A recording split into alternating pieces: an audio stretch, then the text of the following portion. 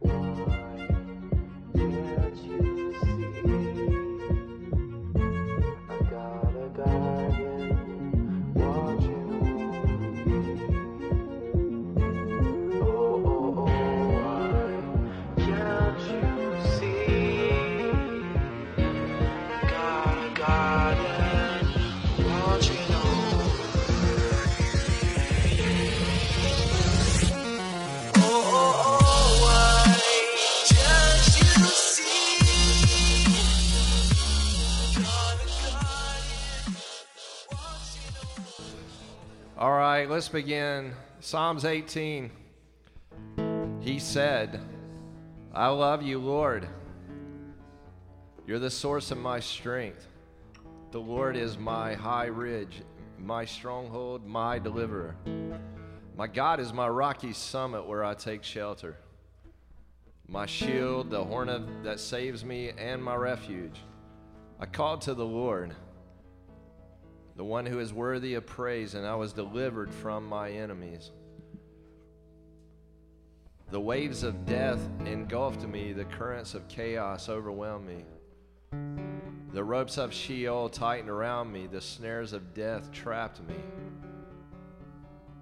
In my distress I called to the Lord, and I cried out to my God. And from his heavenly temple he heard my voice, he listened to my cry for help. The earth heaved and shook, the roots of the mountains trembled. They heaved because he was angry. Smoke ascended from his nose, fire devoured as he came from his mouth. He hurled down the fiery coals. He made the sky sink as he descended. A thick cloud was under his feet. He mounted a winged angel and flew. He glided on the wings of the wind. He shrouded himself in darkness in the rain clouds. And from the brightness in front of him came hail and fiery coals. The Lord thundered in the sky. The Sovereign One shouted. He shot his arrows, scattered them. Many lightning bolts routed them. The depths of the sea were exposed. The inner regions of the world were uncovered. And by your battle cry, Lord, by the powerful breath from your nose, he reached down from above and he took hold of me. He pulled me from the surging waters. He rescued me from my strong enemy and from those who hate me, for they were too strong for me. They confronted me in the day of my calamity, but the Lord helped me.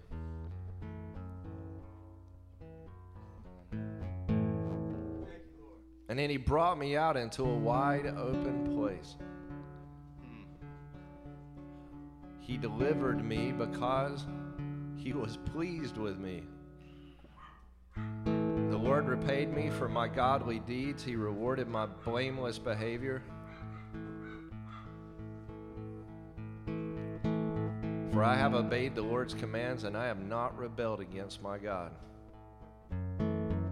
I am aware of all his regulations, and I do not reject his rules. I was innocent before him and kept myself from sinning. And so the Lord rewarded me for my godly deeds. He took notice of my blameless behavior. You proved to be loyal to the one who is faithful. You proved to be trustworthy to the one who is innocent. You proved to be reliable to the one who is blameless. But you proved to be deceptive to the one who is perverse. For you deliver oppressed people, but you bring down those who have a proud look. Indeed, you are my lamp, Lord. You're my God who illuminates the darkness around me. Indeed, with your help, I can charge against an army. By my God's power, I can jump over a wall, Gad. The one true God acts in a faithful manner. The Lord's promise is reliable. He is a shield to all who take shelter in him. Indeed, who is God besides our Lord? Who is a protector besides our God? The one true God gives me strength. He removes the obstacles that are in the way. He gives me the agility of a deer. He enables me to negotiate rugged terrain. He trains my hands for battle, and my arms can even bend the strongest bow. You give me your protective shield. Your right hand supports me. Your willingness to help enables me to prevail. You widen my path and my feet do not slip. I chase my enemies and I catch them. I do not turn back until I wipe them out. I beat them to death and they fall at my feet. You give me strength for battle. You make my foes kneel before me. You make my enemies retreat. And I destroy those who hate me. They cry out, but there is no one to help them. They cry out to the Lord, but he does not answer them. I grind them as a fine wind-blown dust. I beat them underfoot like clay in the streets. You rescue me from a hostile army. You make me a leader of nations.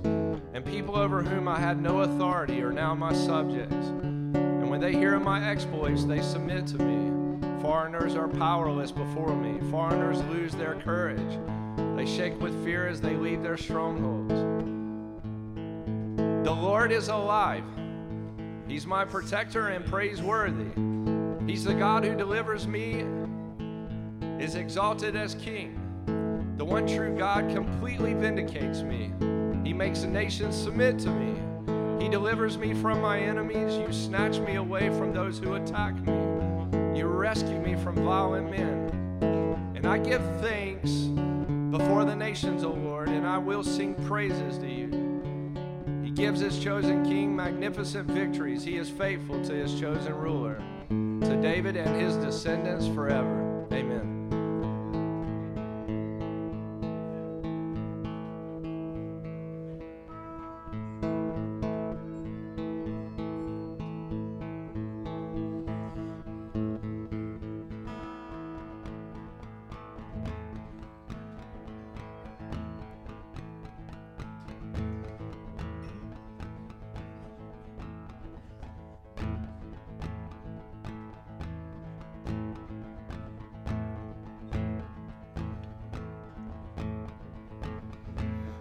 A world away and still not far.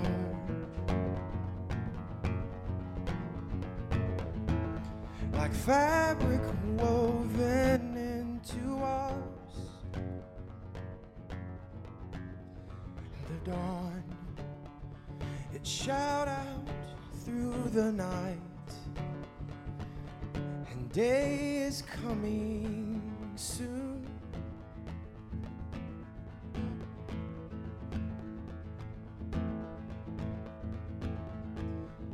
World away and still not far.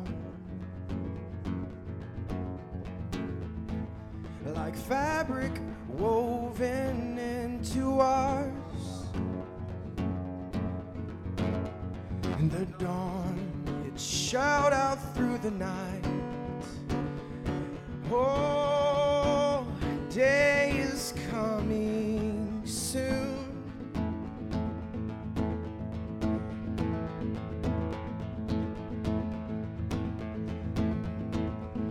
Kingdom of the morning star. Oh, can pierce a cold and stony heart. And its grace went through me like a sword. When it came out like this song. Kingdom of the morning star. Oh, can pierce a cold and stony heart. And its grace went through me like a sword. Oh, and it came out like a song.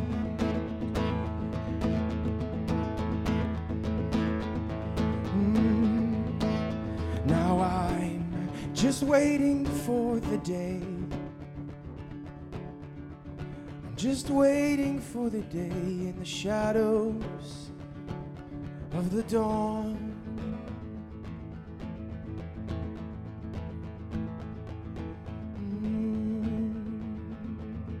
But I won't wait, resting my bones. I'll take these foolishness roads of grace and run towards the dawn. And when I rise and dawn turns to day, I'll shine as bright as the sun, and these roads that I've run will be wise. But I won't wait, resting my bones. I'll take these foolishness roads of grace and run towards the dawn. And when I rise, dawn's turns to day, I'll shine as bright as the sun, and these roads that I've run will be wise.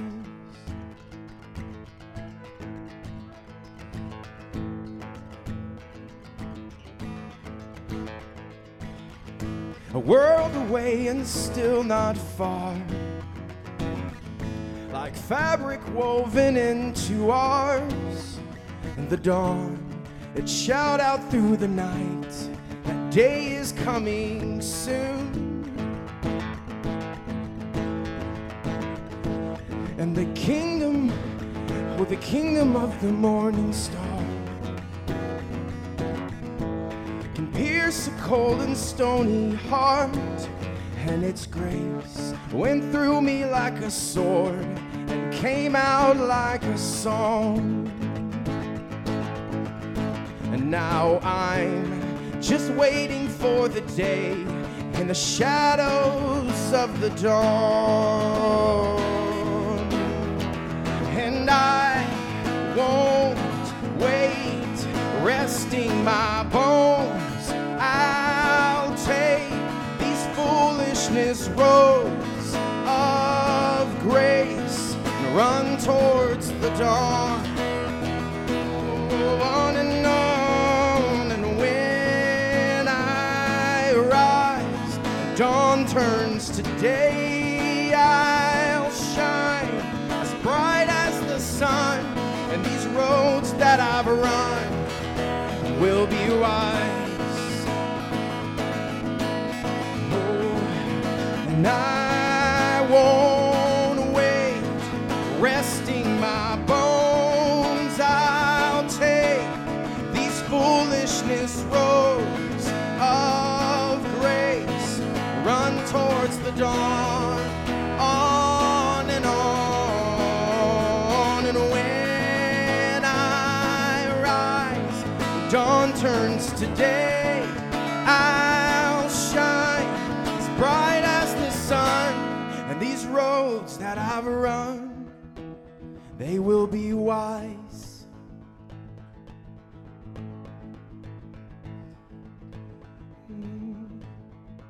These foolishness roads of grace will be wise. It's veiled and stands, oh,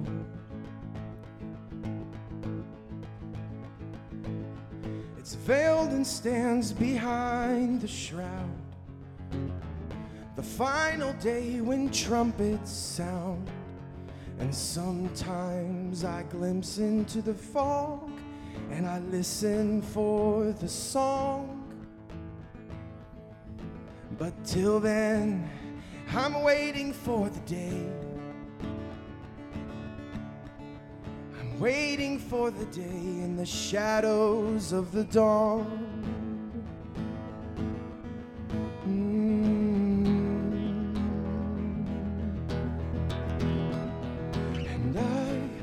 Won't wait, resting my bones.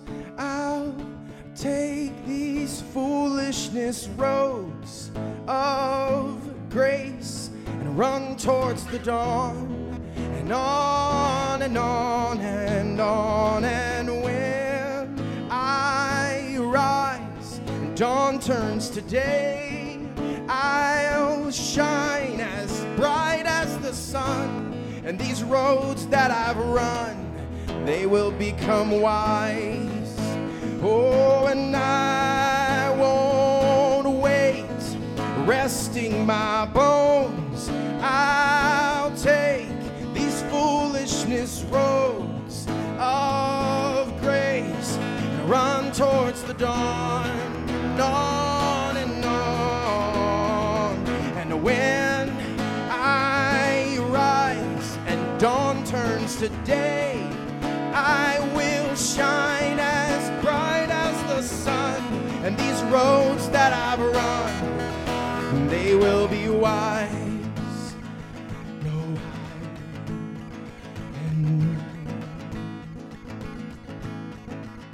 and these roads that I run, they will be wise.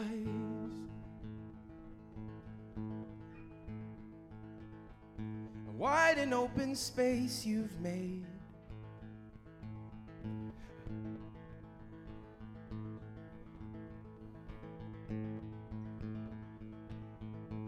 we will obey these foolish roads of grace that lead us straight to the dawn. We'll take in obedience to you, King of the dawn, King of the dawn. And the sun of righteousness will dawn, and the dark will be no more. And these roads of obedience we've run will be seen as wise, 'cause the wisdom of man can't even touch the dawn of him. We will shine like the stars. Oh, lift your voice, stars of the heavens, sing your songs in praise to the King of the dawn, the Son of righteousness. And I won't wait, resting my bones. I'll take these foolishness roads of grace, and I'll run towards the dawn. Oh, I will run, I will run, I will run. And when I rise and dawn turns to day, I'll shine as bright as the sun. And these roads that I've run will be wise.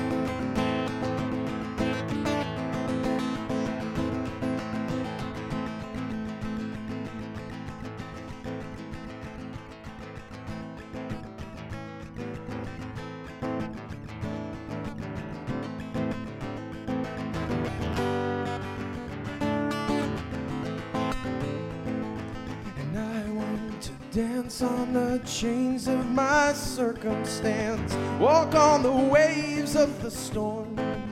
And I want to dance on the chains of my circumstance, walk on the waves of the storm. And nothing is impossible for those who believe that God is love. And nothing is impossible for those who believe that God is love. And God is love. And God is love. And I won't be afraid. God is love. And God is love. And nothing is impossible. God is love. God is love. And I won't be afraid. God is love. And God is love. Nothing is impossible.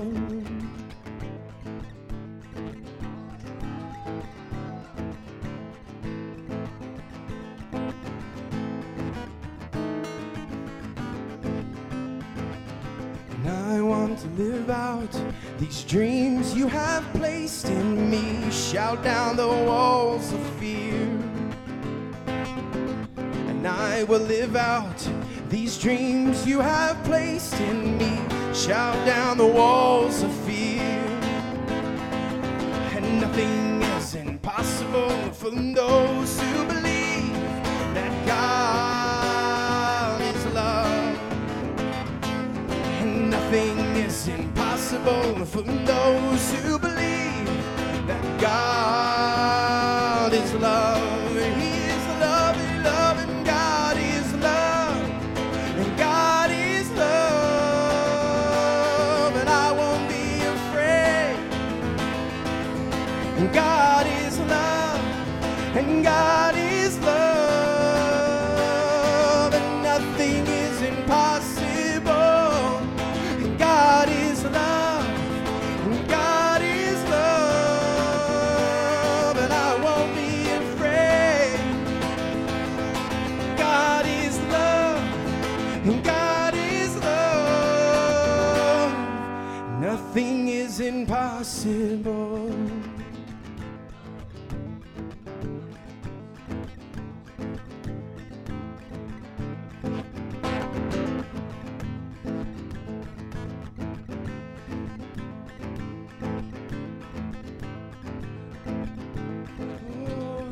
I want to dance on the chains of my circumstance, oh God, until reality becomes whole in me, oh God. God of Abraham, Isaac, and Jacob, the real God of Abraham, Isaac, and Jacob, the real, the ancient one, the ancient one. God is love, God is love, and God is love, oh, and God is love, oh, I will not be afraid. God is love, no, God is love, and nothing is impossible. Oh, you are love, you are love. No, I will not be afraid. And God is love, and God is love. Nothing is impossible. I can scale a wall, I can move a mountain, I will slay the giants with you by my side. I will raise the dead and I will free the nations.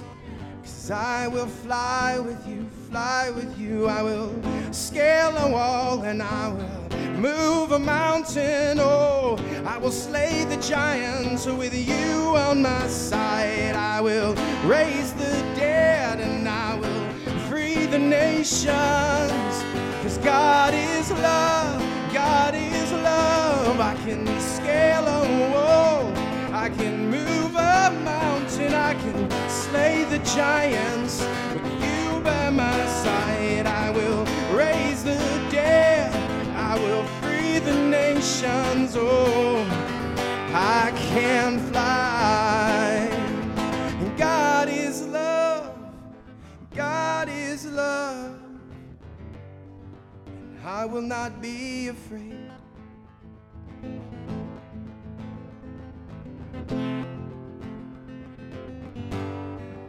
I will not be afraid.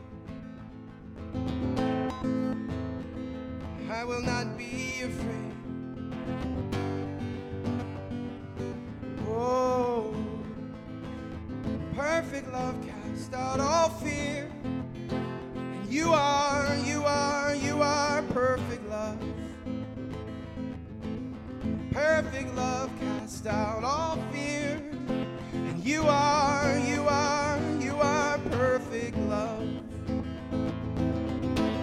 Oh, we will not be afraid of the giants. We will not be afraid of the high, thick walls. Oh, we will not be afraid. We will not be afraid. Oh, 'cause you are love. You are love. You are love. You are love. You are love. You are love.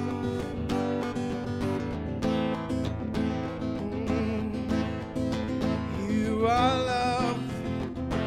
Oh, you are love.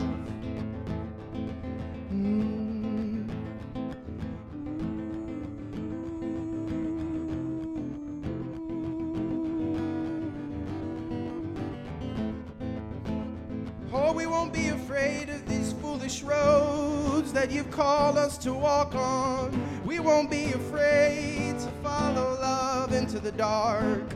We won't be afraid to walk these foolish roads that you've called us. We won't be afraid to follow love into the dark. Oh, oh, oh, greater is the light than the dark. Greater is the light. Oh, the sun will shine, the dawn will break. Greater is the light than the dark. Always, always. And no, nothing is impossible. Nothing is impossible. When the dawn breaks through the day, nothing is impossible. Nothing is impossible. No giants can stand in our way. Nothing is impossible. Nothing is impossible. Oh, the kings will all give way. Nothing is impossible. Nothing is impossible.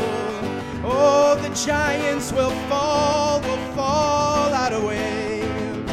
Nothing, oh, nothing, oh.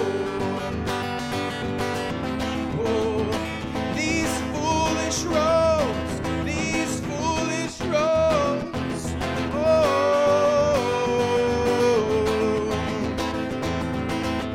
take off the armor you thought you needed, take off the armor you thought you needed,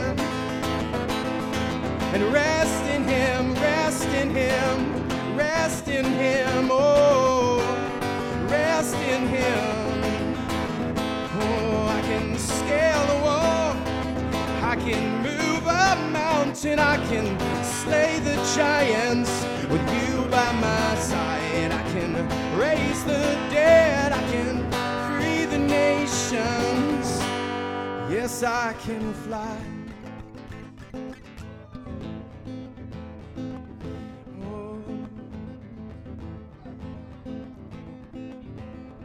Take off the armor that seems right to go into battle. It doesn't fit you, it never did. Oh. Take off the armor that seems right and walk the road that seems foolish in obedience. And trust in Him, trust in Him, oh, trust in Him. He took down the bear and the lion. He took him down, took him down. Trust in Him, take off the armor that seems right. Oh, the giant doesn't fall because we are stronger. It falls because we have Him. And the giant doesn't fall because, oh, we can beat him. It falls because of Hashem. Oh, and nothing is impossible. No, and nothing is impossible. No, and nothing is impossible. And nothing is impossible. No, nothing is impossible. All nations are impossible. No, nothing is impossible. No, nothing is impossible. Oh, the manger will rise like a nation. Nothing is impossible. Nothing is impossible. And the manger will rise like a nation. Hashem will rise like a nation. No, nothing is impossible. No, nothing is impossible. Oh, arise, arise. We believe your word. We believe your word. We believe your word. Oh God, oh God. We believe your word. I choose to believe your word. I choose to believe your word. Be it done unto me according to your word. Be it done unto me according to your word. To your word, to your word. Be it done unto me according to your word. To your word, to your word. Be it done unto me. I will believe your word. Above all, I will believe your word. You said we can take the nations. You said we can take the giants. You said no consciousness of sin. You said we are free. I believe your word and I take you at your word. Be it done unto me according to your word. Your word, your word. No, no, no. Be it done unto me according to your word. To your word, to your word. Out of a manger, a nation will rise. The dawn will arise and break through, break through. Be it unto me according to your word, to your word, to your word. Oh, I want to dance on the chains of my circumstance, ride on the waves of all the storms. Just like Jesus asleep in the boat, the storm was taking him to shore. I will believe in the storm, in the valley, in the mountain. Oh, be it done unto me according to your word.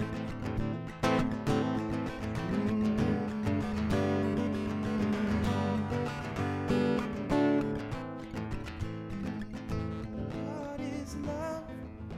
God is love. Don't be afraid. Don't be afraid. God is love, oh, God is love. There's nothing impossible.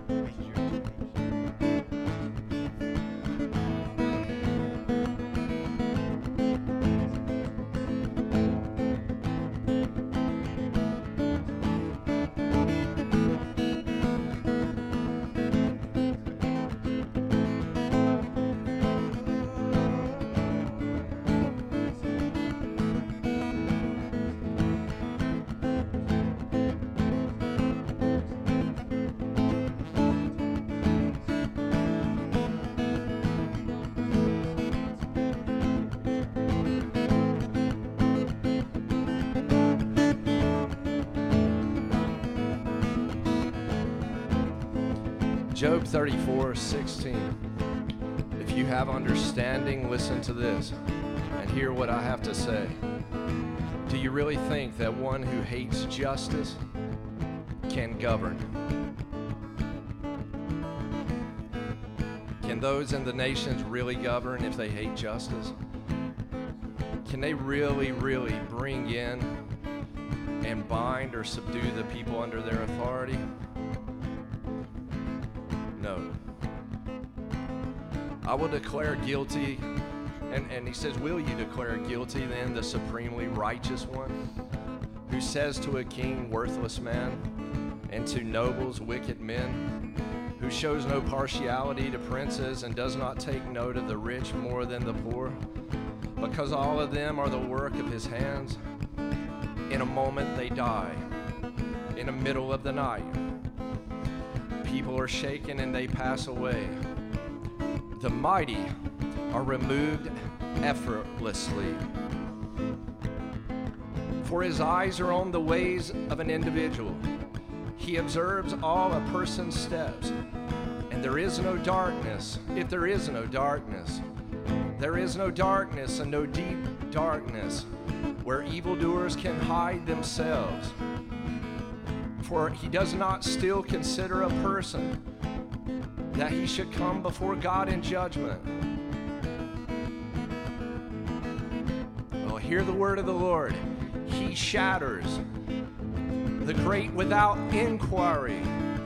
See, the Lord doesn't need to set up some kind of investigation, because the Lord knows all things and he sets up others in their place.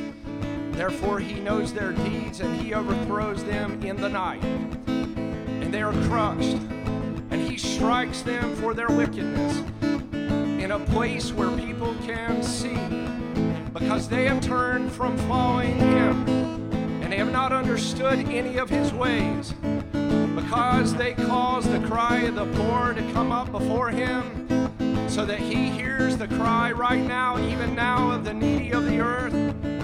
Lord, we ask you this morning, we ask you to shatter the kings over many nations and bring down the heads over nations, Lord. Bind up the leadership of nations that are turned against you, Jesus. We pray, Lord, this morning,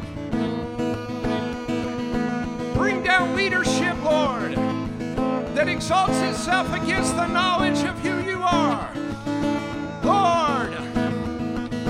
Lord, release it this morning. Release your government on the earth, Lord. Empower, Lord, and wound the heads over many countries. Release it, Lord.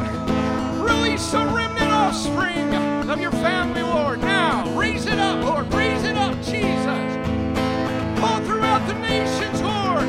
Raise up your family, Lord, and cast down those who exalt themselves against the knowledge of who you are, Lord.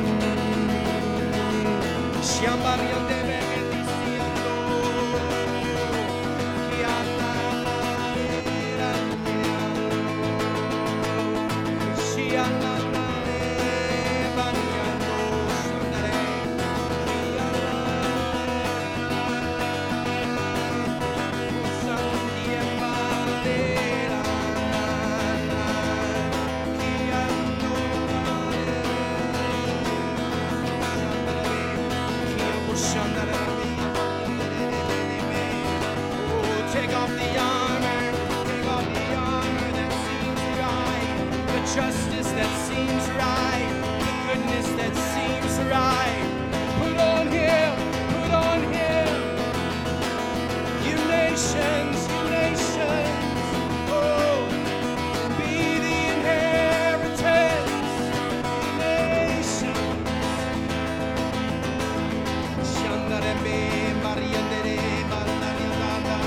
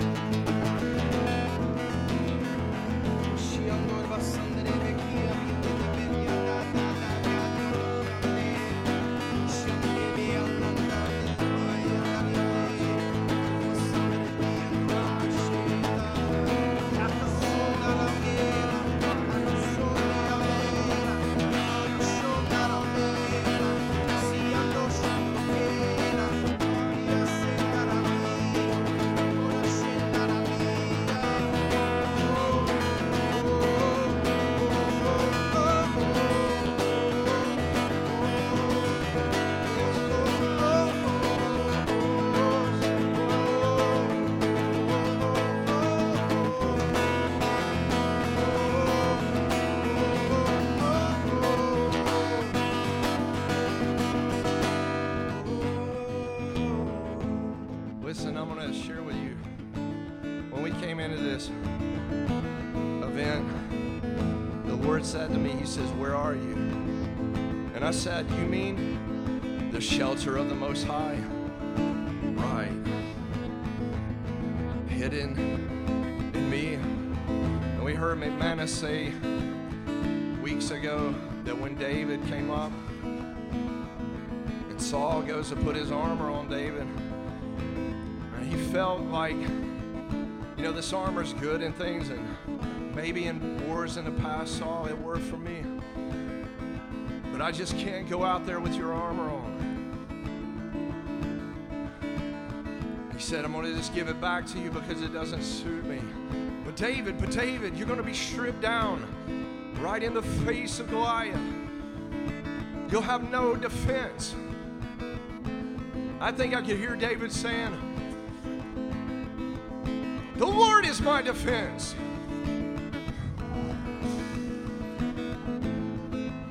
The Lord is my protector. I'm hidden in Christ and God. I've learned the shelter of the Most High. I live under the shadow of His wings. I'm in your shelter, Lord. Place. You're my shield. You're my buckler, Lord." And the idea here is this new Hebrew word has been introduced to me, satar. It's like divine invincibility, that you cannot be touched in the shelter of the Most High. To bluff the hand of the enemy, hidden here in a place of concealment, concealed, invincible. We receive your invincibility, Lord.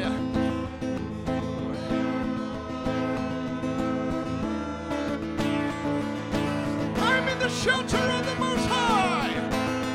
I'm in the shelter of the Most High. Come up into the shelter. Oh, the days of Saul are over with. Welcome to the house of David.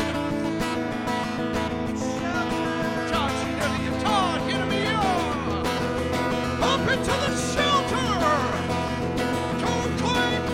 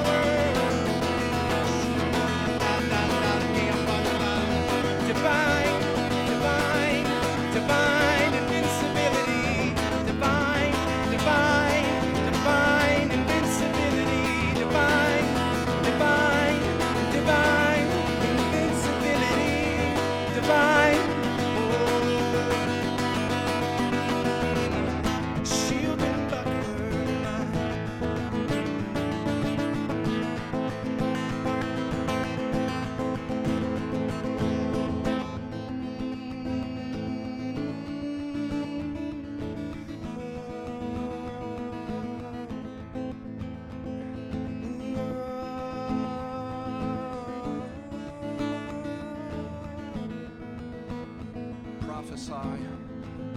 Prophesy. Proclaim the word of the Lord right here. Prophesy. Prophesy.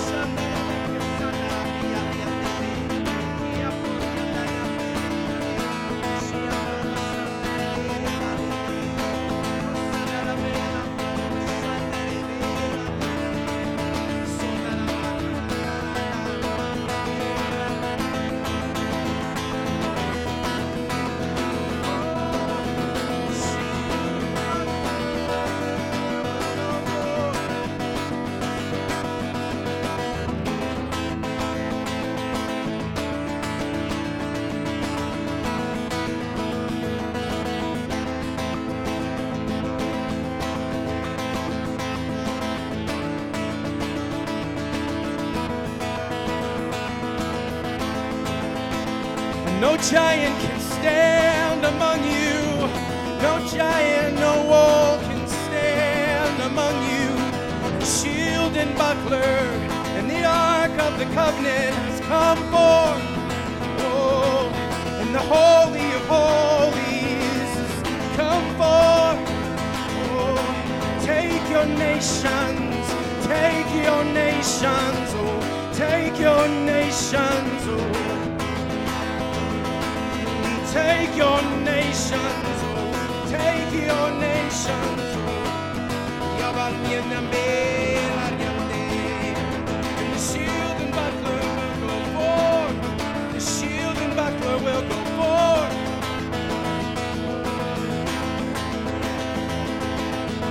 And your name will go forth. Your name will go forth. Your name will go forth like lightning, like lightning. Thunder will go forth.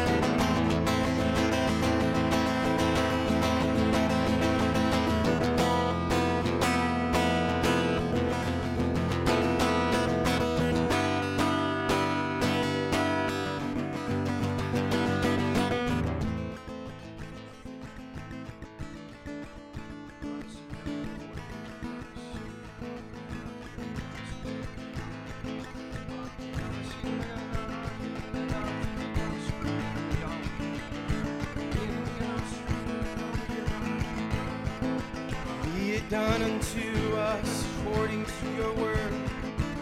All the nation, all the nation, all the nation.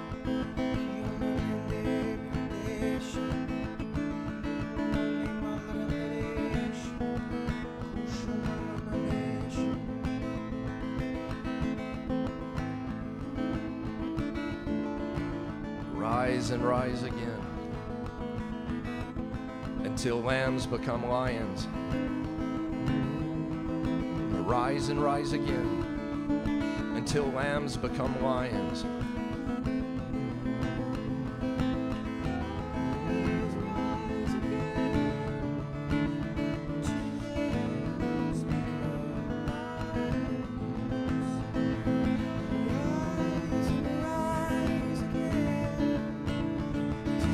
Rise, rise, rise, rise.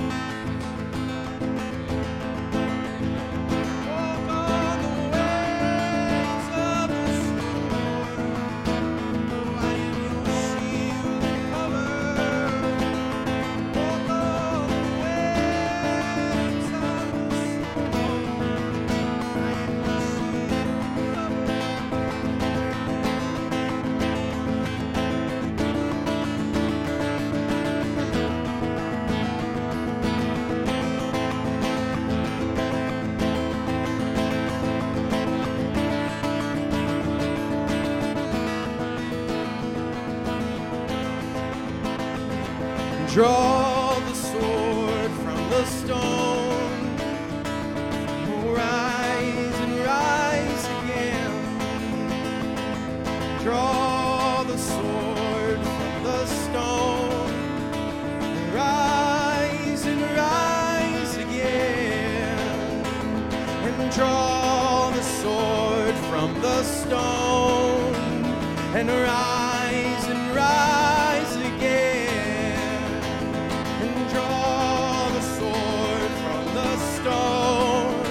And speak again.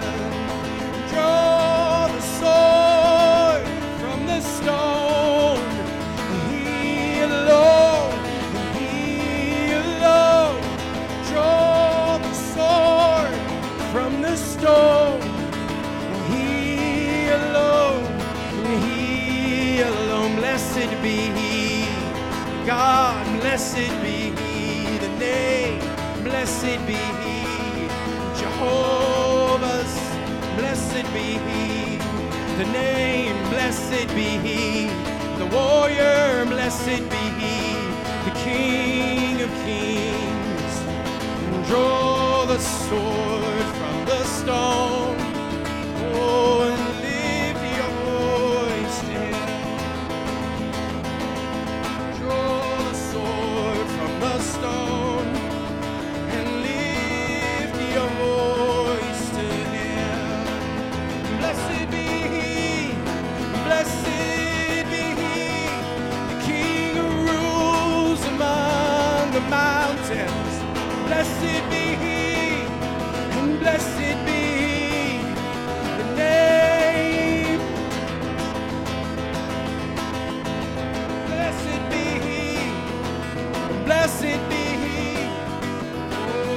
who skips among the mountains and dances among the mountains.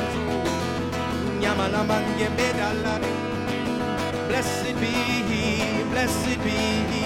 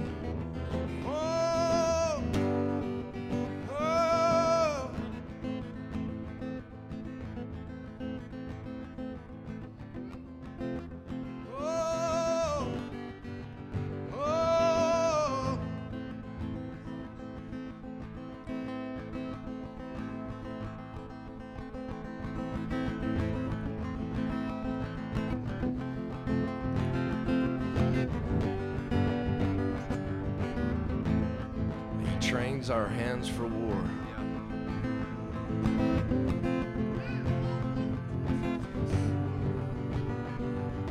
And in concealment, he brings forth the sword, the double-edged sword, coming out of his mouth.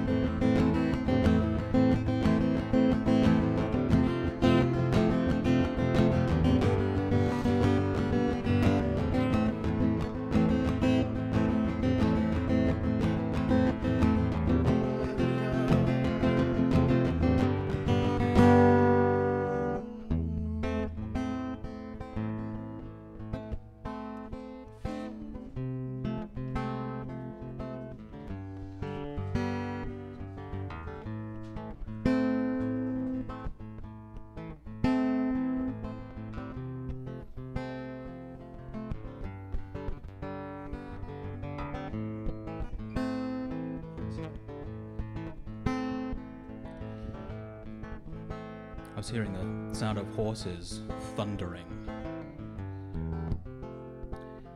which took me to Revelation 19. Then I saw heaven opened, and here came a white horse. The one riding it was called Faithful and True, and with justice he judges and goes to war. His eyes are like a fiery flame, and there are many diadem crowns on his head. He has a name written that no one knows except himself. He is dressed in clothing dipped in blood, and he is called the Word of God. The armies that are in heaven, dressed in white, clean, fine linen. That's us. We're following him on white horses. From his mouth extends a sharp sword, so that with it he can strike the nations. He will rule them with an iron rod, and he stomps the winepress of the furious wrath of God, the all-powerful. Revelation 19. Verses 11 onwards through the chapter.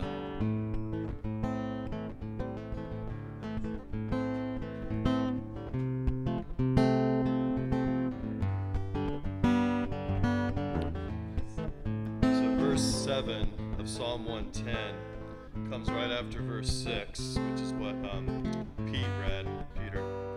He will judge among the nations, he will fill them with corpses, he will shatter the chief men over a broad country. That's what Peter just read. And then verse 7, so as we were worshiping, I started hearing the word satiated, that Jesus is satiated with our praise. And then if you look at verse 7, it says here, drink by the brook, by the wayside, he will lift up his head. It was like the Lord, was lifting up his head, and Carol can share more about verse 7. But then what I saw was I felt very complete. The joy of the Lord just feeling like when you've broken through, you're like, and the Lord was lifting his head. But then there was a second part to that verse about lifting your head, and he was lifting our head with his head. Lift your heads, O gates, that the King of glory may come in, satiated.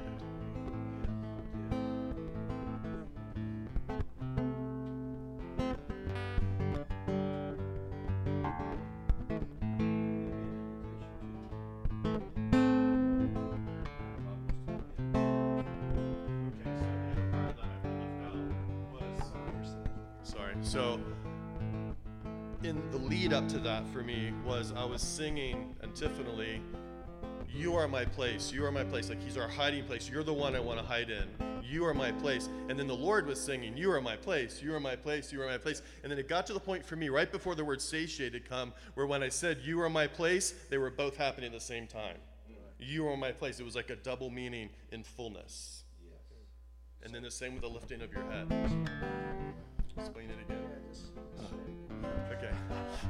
That was hard to say. Because I've never experienced this before, right? So it was like the Lord's lifting his head, but then he's lifting our head, and then we're both together. Same thing as I'm saying, you are my place, and then I'm singing antiphonally from the Lord, you are my place. So Lord, you're my place, and the Lord saying, you're my place. Heaven is my throne, earth is my footstool, where's a place for me? I'm your place, Lord, But then there came a moment when, right before the satiated, it was when I said, you are my place, I was no longer saying it, and he was no longer saying it. We both were saying it at the same time. You are my place.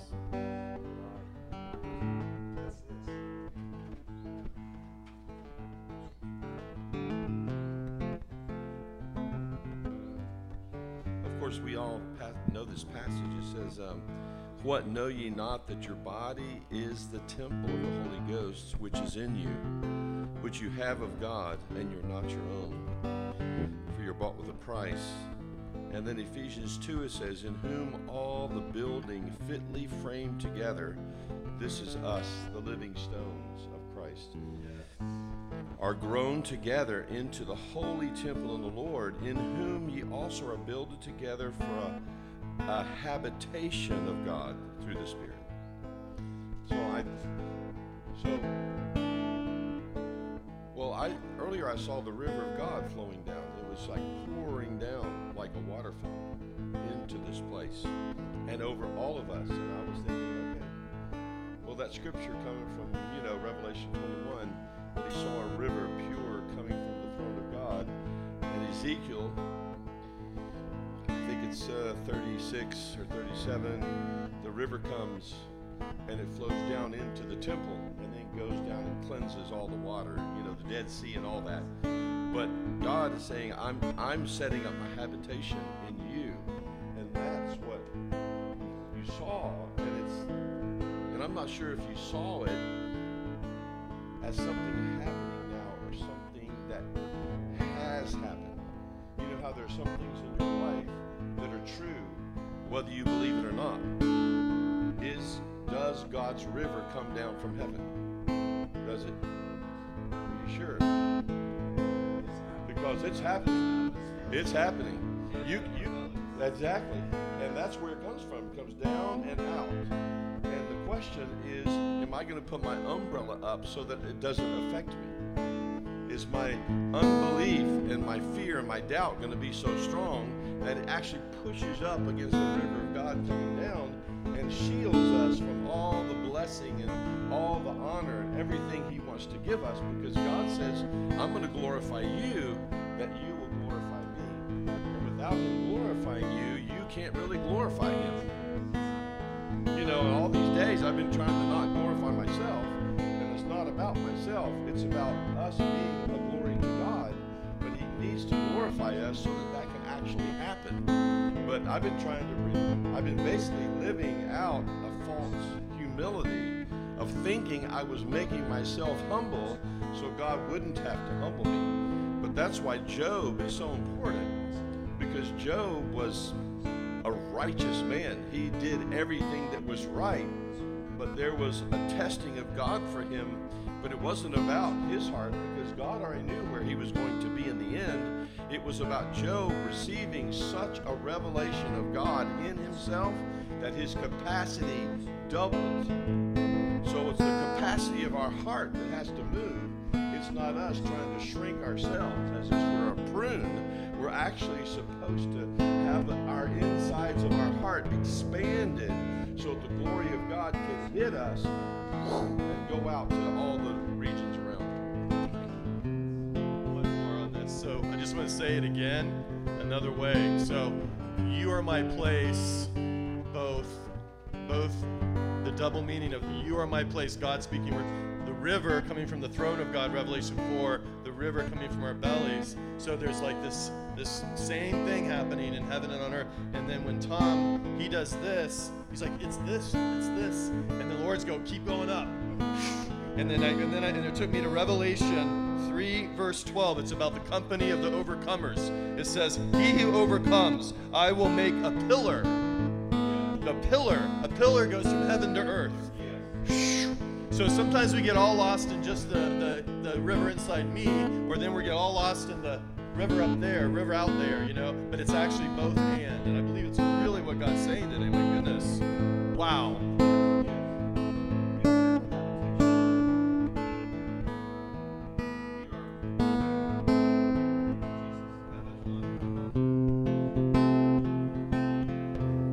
Psalms 132:3.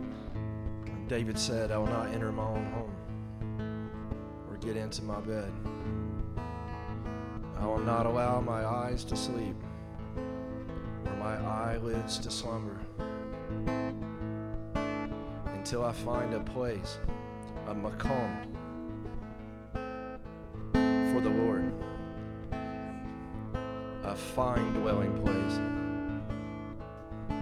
a mishkanah.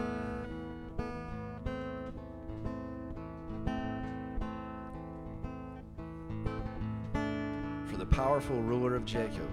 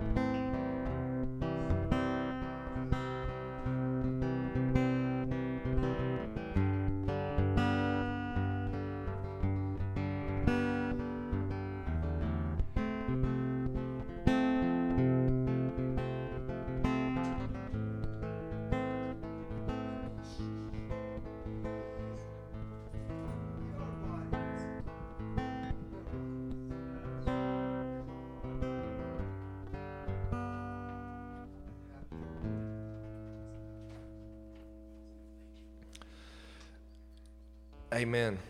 Amen. Jesus, hallelujah.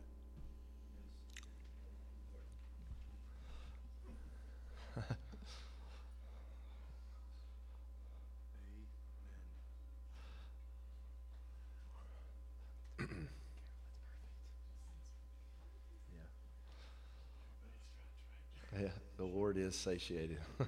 He said he was really happy about my Father. Our Father. He's real happy. He's thrilled with today. Well, I have a lot of ground to cover with you today, and we need to get started. And we're going to need a piece of paper again today and some pens. Then we're going to get a bigger piece. Yeah, and I will get started where I left off last week with Melinda. Melinda had this whole page of notes last week, and then she had the little triangle right at the very end. She said, "But it was so small, it was so little." This time on your piece of paper, I want you to draw that the V. I want you to put the V with the point going straight down. So on your V, just put it straight down. Instead of to the side, and then what you want to do with your paper, if you need paper and things, is this is going to be really important because what we're going to go through, give room on each side of your drawing where you can write, because you'll need some room to actually, visualize this and give some space to it. And you may want to draw kind of small, or write your letters smaller because they'll make them too big because you won't be able to get all this material on one sheet of paper. So at the end there, and thank you for those words, gentlemen. That was really, really powerful. At the end there, to the top of your piece of paper, above your V, you could write dwelling place. Or you could put find dwelling place.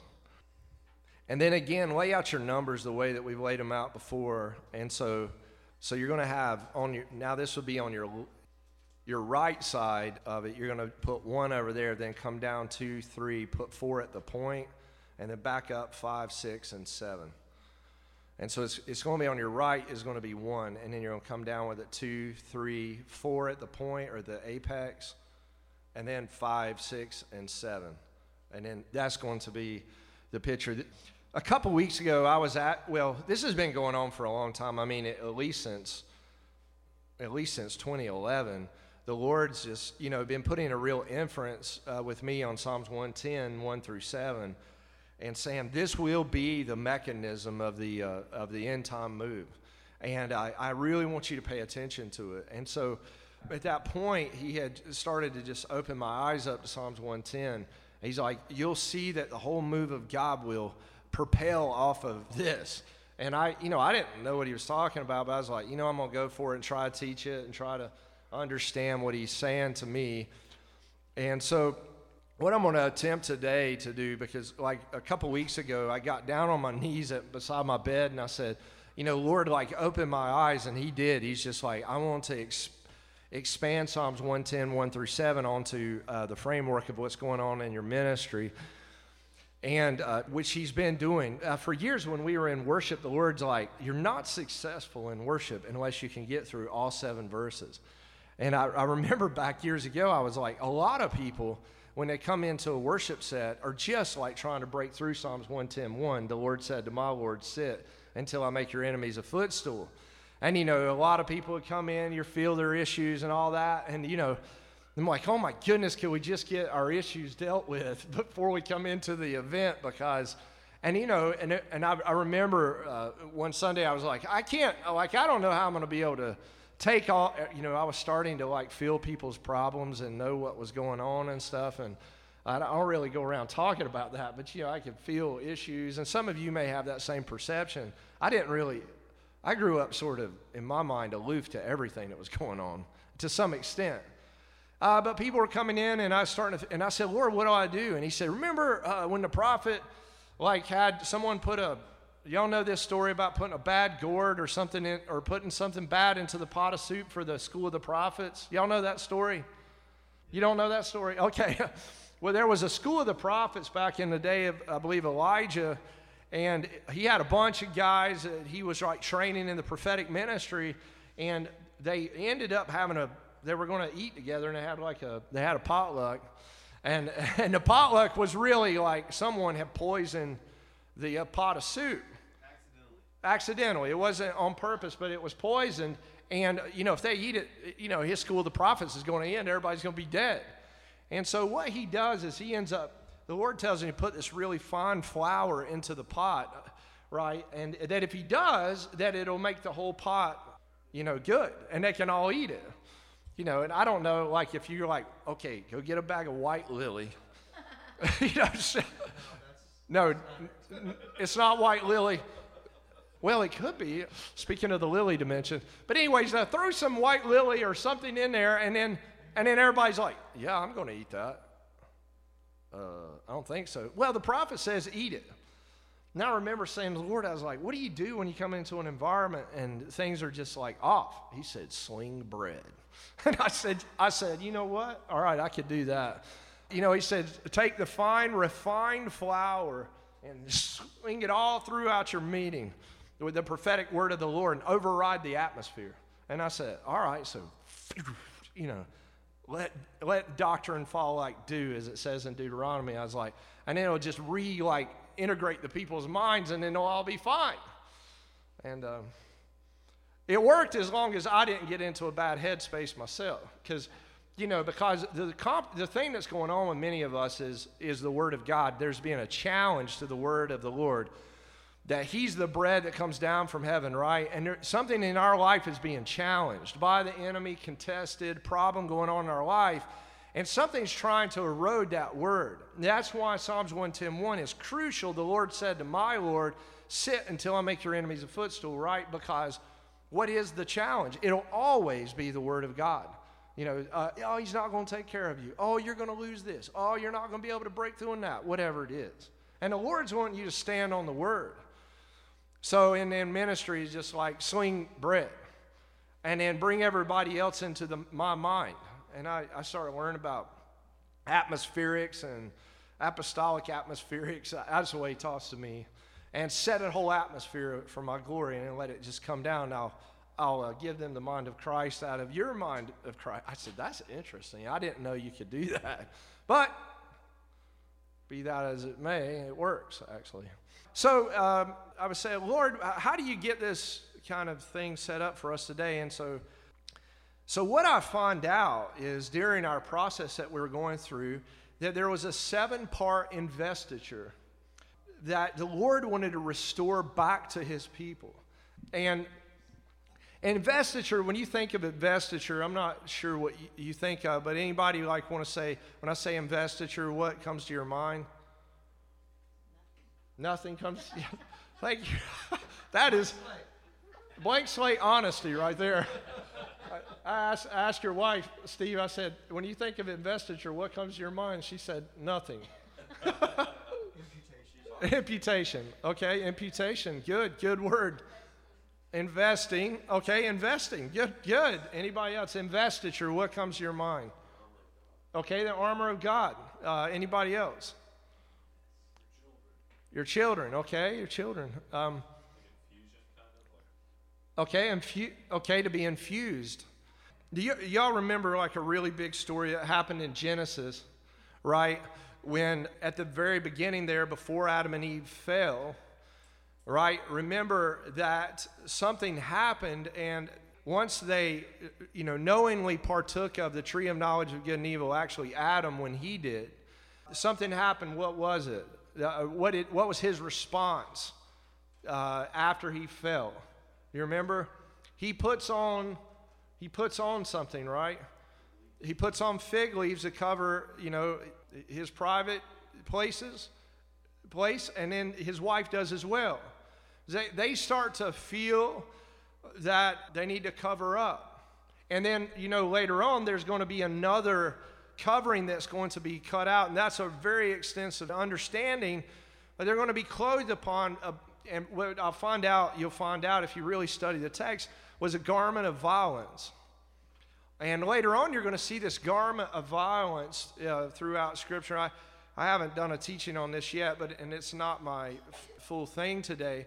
But they were clothed with a garment where an animal had to be killed, right?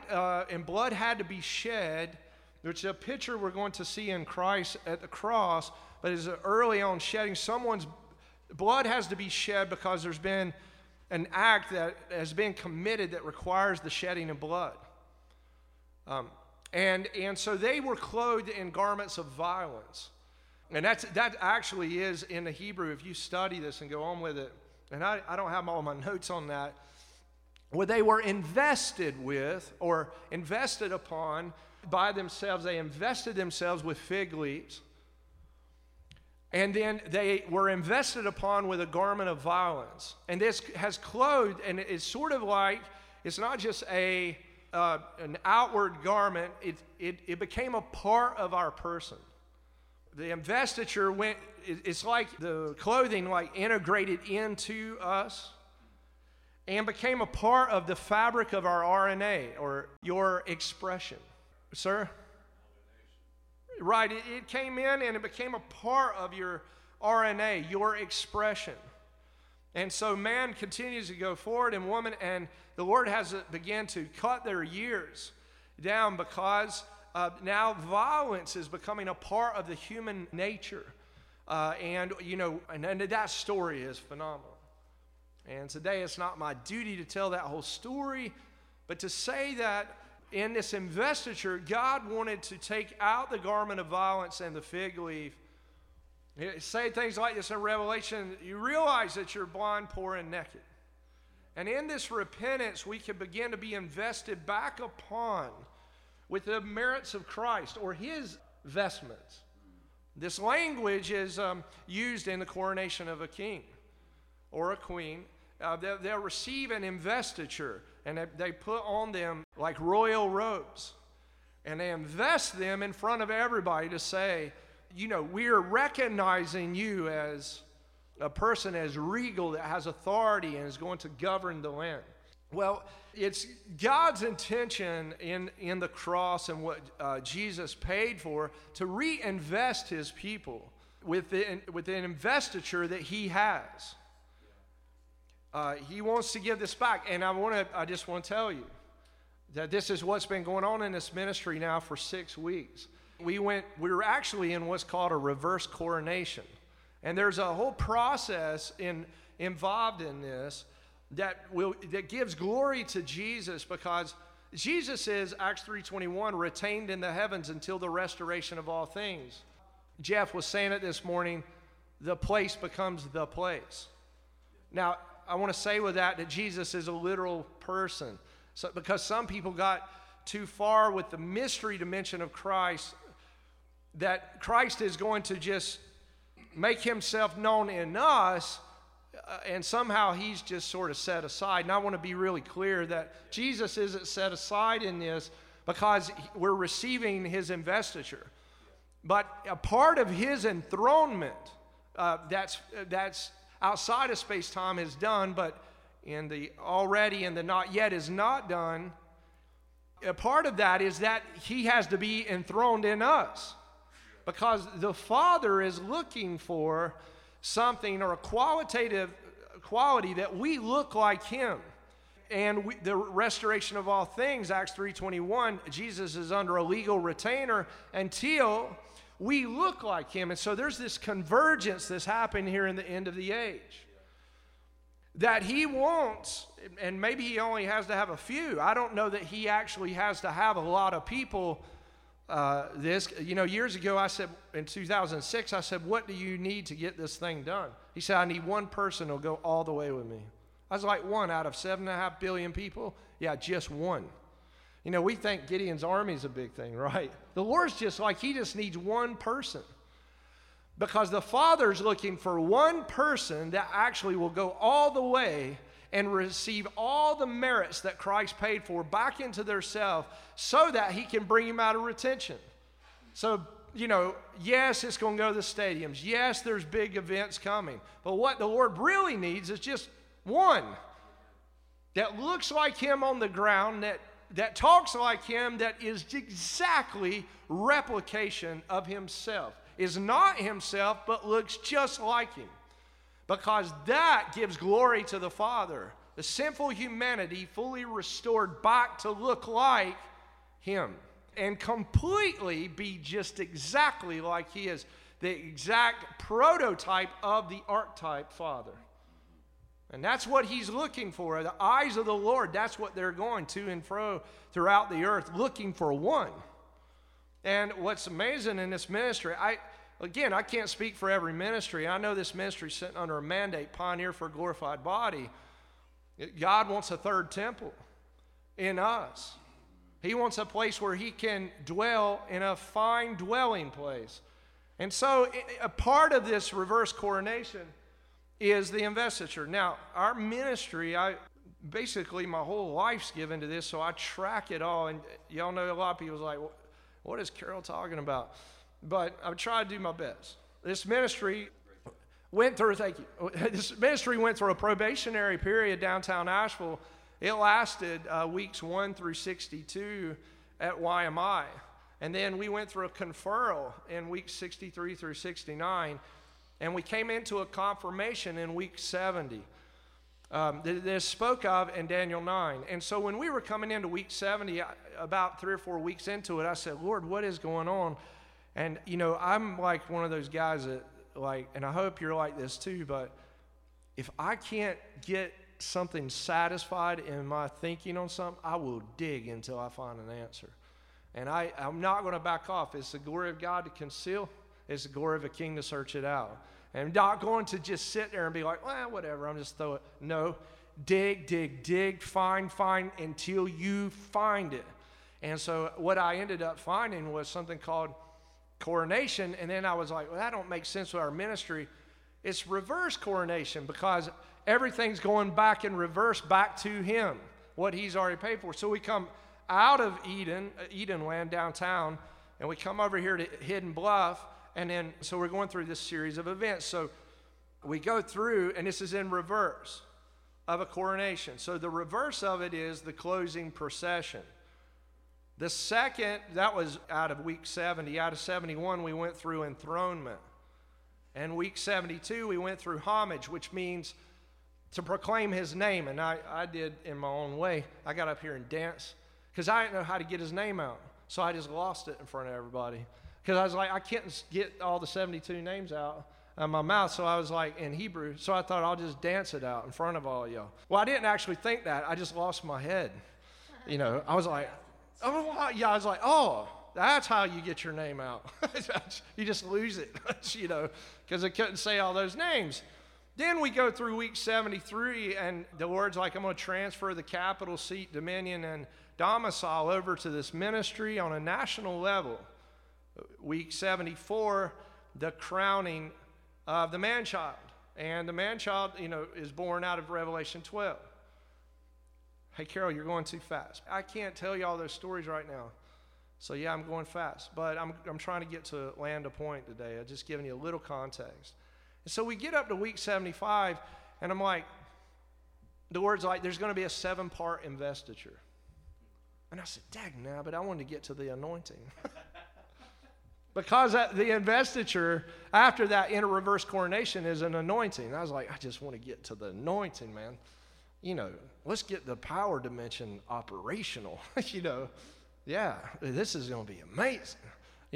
And so X2M 75. So in your number 1 there, okay, 1 through 7, right shoulder. So the first component of investiture, we find out because we never know week to week what it is. And I don't know. And so that's the Sunday that Kelly Manning comes up and Pete Lineker comes up, and they talk about the monarch butterfly and how it lights on the shoulder. And come to find out that the first thing that God does in the investiture is he shoulders us with dominion through domicile. And I wrote in my notes, dominion, including domicile, and Stephen sends me, when I read it, I just saw dominion through domicile. And I said, that's incredible. I was like, that's in Corinthians 11. Remember in Corinthians 11, I believe it says that man is not independent of woman and woman is not independent of man. But woman came from man and man must go through a woman. So you can't actually take dominion without going through domicile. A man can't take dominion without going through his wife. He can't bypass her. Though maybe we all have tried. I know I have. Yes, I'm still trying. You know, and it doesn't work actually, because the Lord will resist the proud and give grace to the humble. He has a way of doing things, but she can't independent herself from him because she comes from him. She comes from him and he goes through her. And so when we're talking about shouldering in the investiture, the Lord took me to this in Isaiah chapter 9, verse 6. And y'all know this. A child has been born to us. A son has been given to us. And what had happened the week before next to M74, the man-child's born, and then very logically, the next thing he does is to shoulder dominion through domicile. A child has been born to us, child. A son has been given to us, man. A man-child. And so I started to look up this investiture out of Isaiah 9:6 to shoulder dominion. Listen to this. I study the Hebrew in this to get this, and this is going to relate to investiture number 1. The Lord said to my Lord, sit until I make your enemies a footstool. Do you see the overlap? The investiture here of Psalms 110. 1 is shouldering. In Isaiah 9:6, 4 qualities are given concerning Jesus' government, because it says, right, that it shall be upon his what? Shoulders. The government shall be upon his shoulders. Listen to this. These 4 qualities of shouldering. Now, here's the first one. Extraordinary strategist. So now, I just want to share with y'all, look at this, how you've heard this said your whole life when you've heard it sung and spoke of. For a child has been born to us, son has been given to us. He shoulders responsibility and is called, right? And you've heard it said, right, you've heard it said, yes, wonderful counselor. But in the Hebrew, a better translation of that is extraordinary strategist. What's the difference in counseling and strategy making? It's a pretty big difference. You know, you're sitting over there. What's that? Government. Thank you. You know, it's military. It's not just, okay, I'm laying in here on my bed, sitting listening to my therapist. Right? It's not therapy. It's an extraordinary ability to think strategically on maybe local, global, or national, international affairs. He's extraordinary. Now, we're saying we're receiving back his investiture. Christ has paid for this to give this back to the church. He can't be enthroned until this happens to us. Do you see? It's not taking away from him. This is why he went to the cross, was to reinvest us. I want to make that clear. Yeah. He wants to give us these qualities of extraordinary strategist. Yeah. Not just, well, you're a wonderful counselor.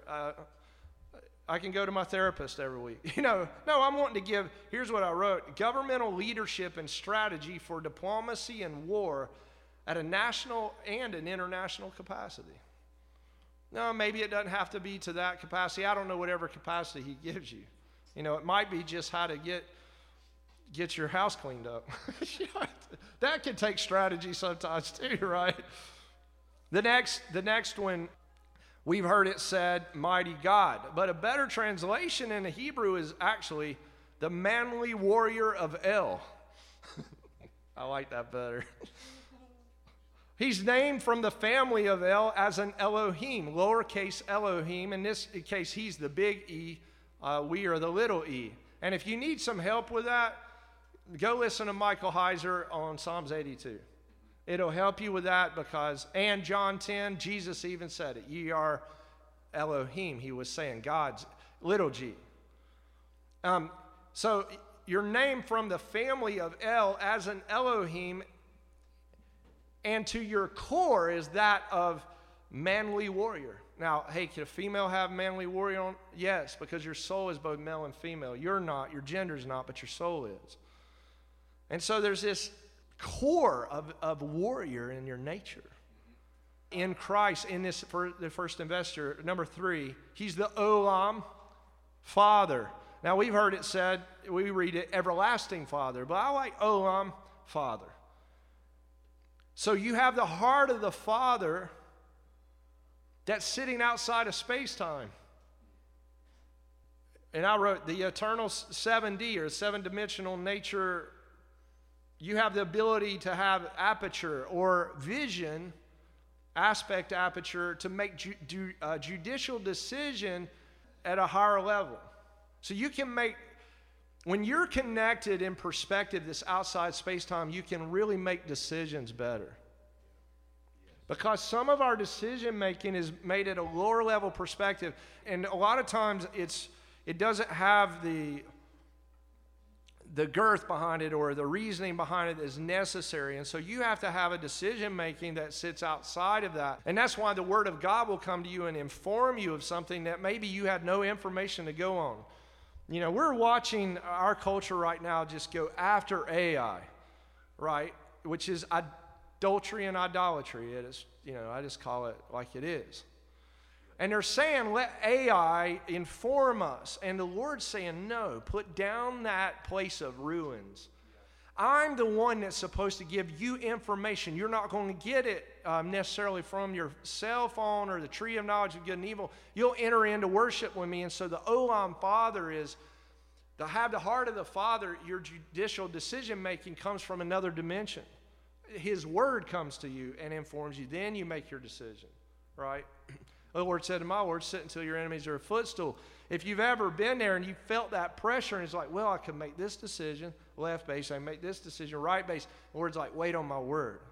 Wait on the eternal Father to give you the information you need, the downloads you need, then execute, right? He's also called, we've heard it called the Prince of Peace, and in this case, the best translation I could find, the Prince of Peace. That's, you know, I couldn't get a better translation than that. The Prince of Peace, though, is this idea of causing irreconcilable odds to be reconciled. Something that just could not be solved. You get the Olam Father's word and you bring that word into a dimensional space, you solve these complex issues. Why? Because peace means, to have peace, Zechariah 6:13, and he shall be a priest upon his throne and a king upon his throne, and the counsel of peace shall be there. So the only way for you to make a proper decision, you have to have male and female in agreement. And that actually will bring peace when there's agreement. And so you're looking for that, and you can get that only by the word of the Lord, out of the Olam Father. And so that's monarch, or the idea of investiture out of verse 1. Or that's to shoulder. The next week, X2M 70, yes. Prince of Peace. Okay, so Olam Father's number 3. So extraordinary strategist, the manly warrior of El, the Olam Father, and the Prince of Peace. These qualities are wrapped up in that first verse, to shoulder dominion through domicile, in your V. Like, isn't that in and of itself just amazing? God wants to give that to us, the Father. That's what he wants. That's just number 1. There's 7 components to this investiture. That's just one component. Because when God gets this V right, this investiture, you know what he's going to do? He's going to come and sit down on it. It looks like him. And he's going to make himself union with it, because he restored the investiture and he's going to anoint it. So that when his power comes on an investiture that is right, it can break forth in light and illumination. He wants to put this illumination back out in power. You can imagine if God came on a broken investiture and put power on it, what are you going to get? You're going to get a broken government. And have we not seen enough of that? Right, not to say God put his power on it, but people have tried to put power and use other things, use people and use resources to bring forth their own power. The Lord wants to put legitimate, actual power on his people. Legitimate power, not illegitimate, trying to make power. The next one was X2M 76. That was our 76th week. Was number 2 there is to seal. One is shoulder, number 2 is seal. You're probably familiar with Song of Songs 8. Set me as a seal on my heart and my arm, right? What is the Lord doing here with this seal? And there's so much could be said about the seal, but I'm going to try to, not that seal. Who did that?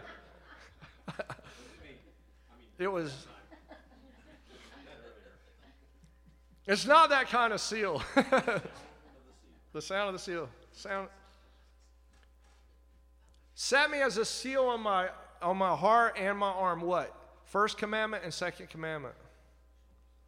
Love the Lord your God with all your heart, soul, mind, and strength. And what? And love your what? Neighbors, yourself.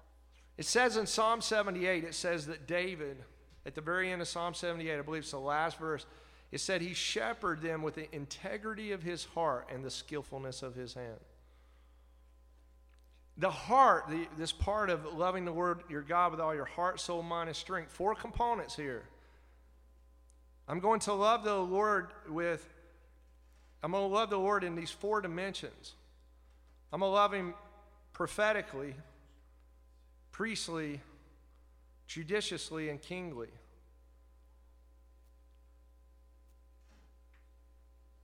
My heart, my soul, my mind, and my strength. So I'm going to love the Lord in these 4 ways. Because some of us in the church, we've rejected the mind. A lot of people just threw the mind out. I think Mark Knoll wrote a book, the rejection or something of the evangelical mind. It's just like throw the mind out because that makes it, well, if you use your mind, you're ungodly. I'm like, the Bible says to get the mind of Christ. You're not ungodly if you use your mind. Well, we can dance like the best of them, but throw the mind out. And then some people, they're like, throw the emotions out. You can't have any emotions. We're like, that ain't going to work. Stuff your emotions. Shut your emotional thing down. You can't be happy. You can't be sad. You can't be mad. You just have to sit there. You have no emotions. So different camps in the church have like emphasized prophet. Some emphasize the priestly dimension, some the judicial, and some the kingly. And the Lord's saying, love me with all of them. Like, I want you to take care of your physical temple, and there's a big thing about that right now. That's the priestly dimension, actually, and, athleticism and eating properly. I mean, hey, it does matter. Know you not that your body is a temple, right? Take care of yourself. So what I'm getting at is he's saying love the Lord your God with all of that. And then love your neighbor as yourself. But what I'm going to do is I'm going to seal you with a seal. In King's language, that seal is the mark of authority.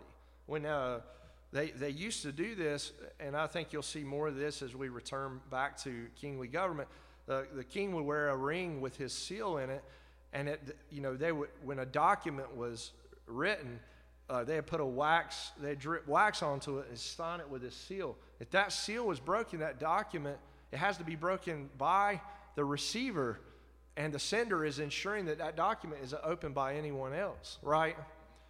Sealing is the idea of authentication. It's to authenticate something. And so there's an authentication that's involved in this. And when you have the authentication, I like to think of it sort of like something that is, like we did this in the military, it's called crypto. And we had these Mode 4 boxes. And a Mode 4, what they would do is they would transmit something called IFF, identification, friend or foe. And every day in the mode 4, they were called C shoppers. The C shop within the avionics department would go in and they would send like this line of code, and they would insert it into the mode 4. And that line of code was all these digits and numbers and everything. And it's a global code number that's given to the military, the American military. And they would take that code after they put it in the mode 4 box, and they would burn it in a burn can every day. They changed the code. And that code, what they would do is they would go out before our aircraft, the F-15 Strike Eagle, would launch, and they would shoot it with the mode 4. The aircraft would also have an uploaded code into it. And if it didn't come back friend, that aircraft doesn't fly. Why? Because if you get up in the air and you're a foe, you're going to get shot out of the air, because it transmits friend or foe. Well, sealing is like that. That's the best way I know how to explain it. It's like mode 4. There's a crypto, not cryptocurrency, but there's a crypto code that God can only authenticate. And if it is exactly right, Psalms 110:2, you can release the scepter rule in the midst of your enemies. What is the crypto code? It's the Word of God. We have literally no authority without authentication. If the Holy Spirit does not authenticate it, it will have no power on it. That He has to authenticate it. This is why the seal matters. He's putting a permanent seal on. I don't know how He does that. He doesn't have to change the mode 4 code out every day. The Lord knows His code. And it either lines up with His Word or it doesn't. And if it doesn't, you know what your words will do? Go to the ground. Why? Samuel didn't have this problem. It says he spoke, and man, it went into their ears. And I mean, they're like, oh, it's the word of the Lord. But men and women were doing their things in their own mind. Words just fall to the ground. They have no power sitting in them. Why? You need a seal. Number 2, you need a seal. And you need not just a seal on your heart, you need a seal on your hand, because it's possible to have good intentions and still do the wrong thing. You can have the best intentions and still act wrongly. We've all, people have said that. Well, your intentions were good, but, what does it say about the road is paved with what? Something? Good intentions. I mean, the road to hell is paved with good intentions. You can have great intentions and not act right. And so God wants both the seal here with perfect intentionality towards Him, and my actions match my intention. That's why, again, it says Psalm 78 there at the end, David led them with the integrity of his heart and the skillfulness of his hand. Why? Because your intention has to be perfectly integrous. I tell you, I've been married 21 years, and my intentions get checked out all the time. Anybody else, what I'm talking about? And it used to be like, I'm going to check your intentions way back before you even acted. 7 intentions back. When you thought that thought, Carol, that last week, it just entered into your action today. Well, I just wanted to talk to you about it, if that's okay. Kara, I just want to talk to you about it. I'm like, I don't want to talk about it. I was wanting to, la, la, la, la, la. That's what some of our kids do. And they do this. This is so funny. It's like, Sadie's like, but to Leanne, and he's like, la, la, la, la, la, la, la, la, la, la, la. It's like, anyways. We need the seal. You can see, right, that we need a seal. We need a seal that says the crypto's right. The logic of the crypto is correct, and now my action matches my intention. And we need this to come in an investiture from Him, so that, listen, because we need grace. So we need this seal to be reinvested onto us. He wants to give it to us in such a way that Paul will say, I don't care if you judge me, I don't even judge my own self. Oh, man. The glory of that thought. Why? I'm sealed. That means, what, you're saying that, are you saying I'm saying that, yeah, that's what I'm saying. Well, you see what I'm saying? It's a done deal. Exactly. See, and that creates so many problems for us. Self-judgment, other judgment. What if you could just be okay with, yeah, but the decision, well, I'm sealed. I don't know. Oh, that's a glory right there. That's a glory. Sealing is a glorious thing. We don't have to decide. Even if I am wrong, I'm still sealed. God will deal with it. God will show me or fix it or something. He knows how to deal with us. He knows how to take care of us. Stephen's been saying this a lot. God is my keeper. So my perception, other people's perception may be off about you, may be off about me, but God is my seal. He's the authenticator. Now, if you're like, I'm off, and the consciousness of God comes to you by the Holy Spirit and says, hey, repent, then do what he tells you to do, right? Otherwise, be sealed. Let the Holy Spirit decide. So there's real authority there. It's not second guessing all the time. It's authority. The next X2M 77 was Starock, Starock. So that one will go down in number 3. So what I started finding out about this was a star. This is in, I believe, Numbers 24:17. This is the 4th oracle of Balaam. A star, a king, will march forth. A scepter, which is also strangely rendered as a comet or a rock, to make parallel with a star, will rise out of Israel. Now, we're used to stars or comets descending. But in the star rock, there's an ascension. This morning, you hear that song going forth, rise. And when we think about this in the same way when we look at Hollywood, and we call them what? And we'll say they got platformed or they rose up, right? Well, it's similar to that, but righteous, fully righteous. Starock, O-C-K there, means overcomer king. And so this is the overcomer company in them investiture 3. I want to persist this because the Word told me I'm going to raise up a 7-facet overcomer. So just within this number 3, Starock, is people who have overcome all 7 churches. Anybody ever heard of a general, like in the military? Well, 1 star is called a general. A 2 star is called a major general.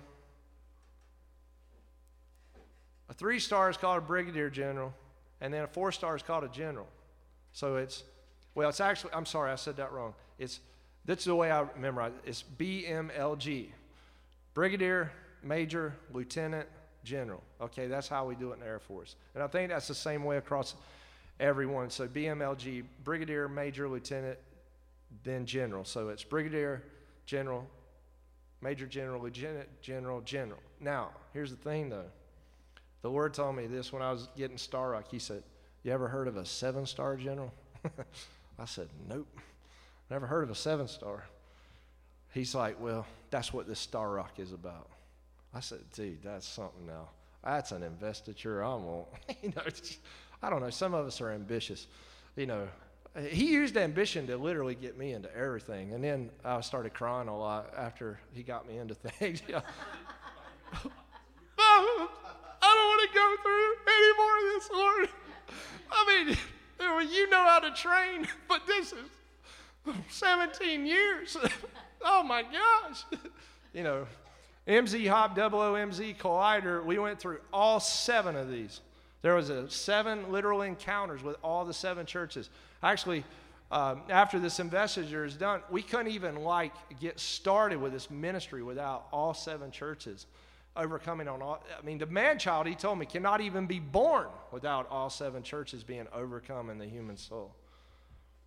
So Psalms 110:3 seems pretty radical. It is.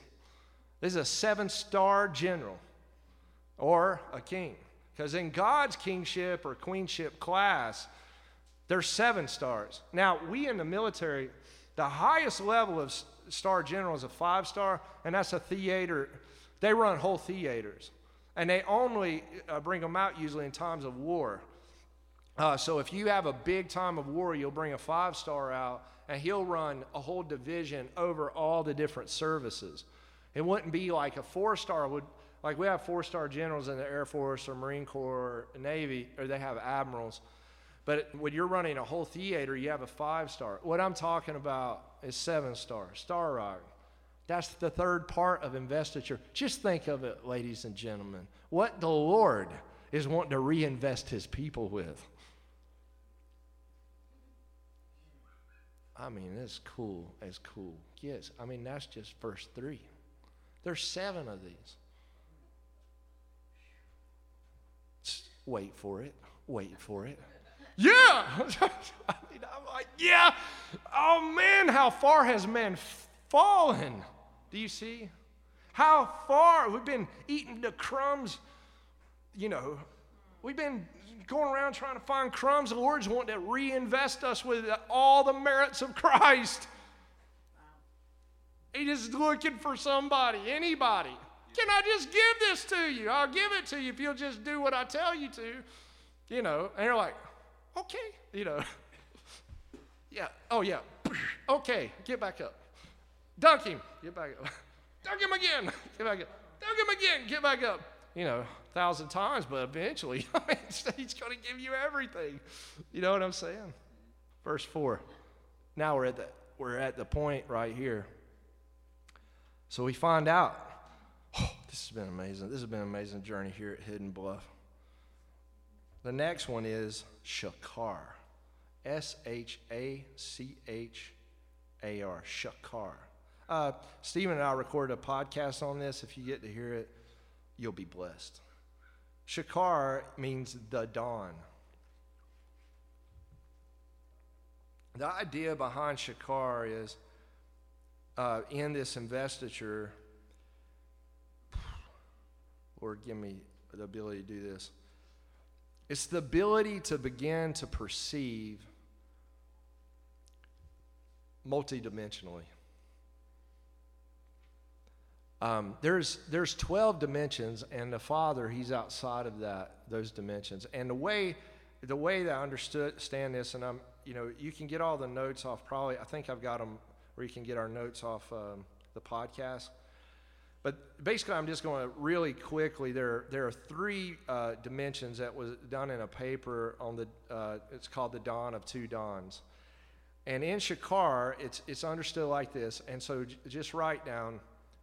So we're going to do 3 dimensions, and I'm going to give a title for each dimension. The first one is mythical dimension.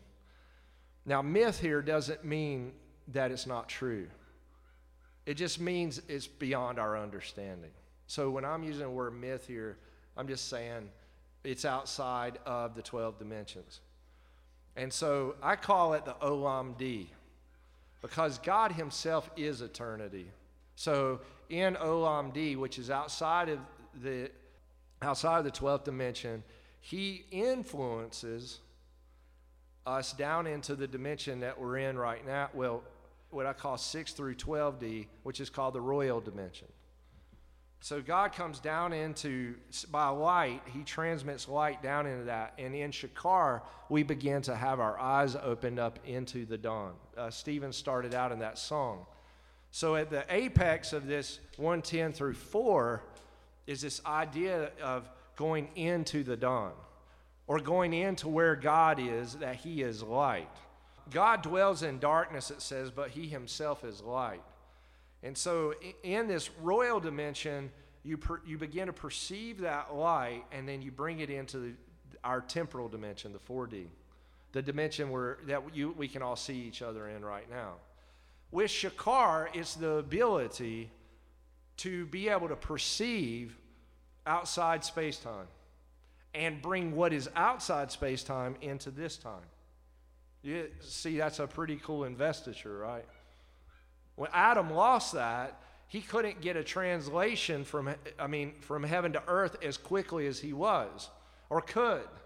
So his translation was slowed down because he began to cover himself up, because Adam and Eve were basically light, and they could integrate with light. And we are made to be reintegrated and transformed by the dawn into light. I swear, and I will not repent, you're a priest forever after the order of Melchizedek.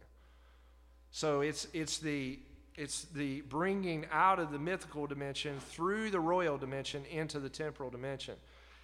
And in this paper, The Dawn of Two Dawns, what he writes is extremely profound, but he puts that the Psalms are broke up into 5 books.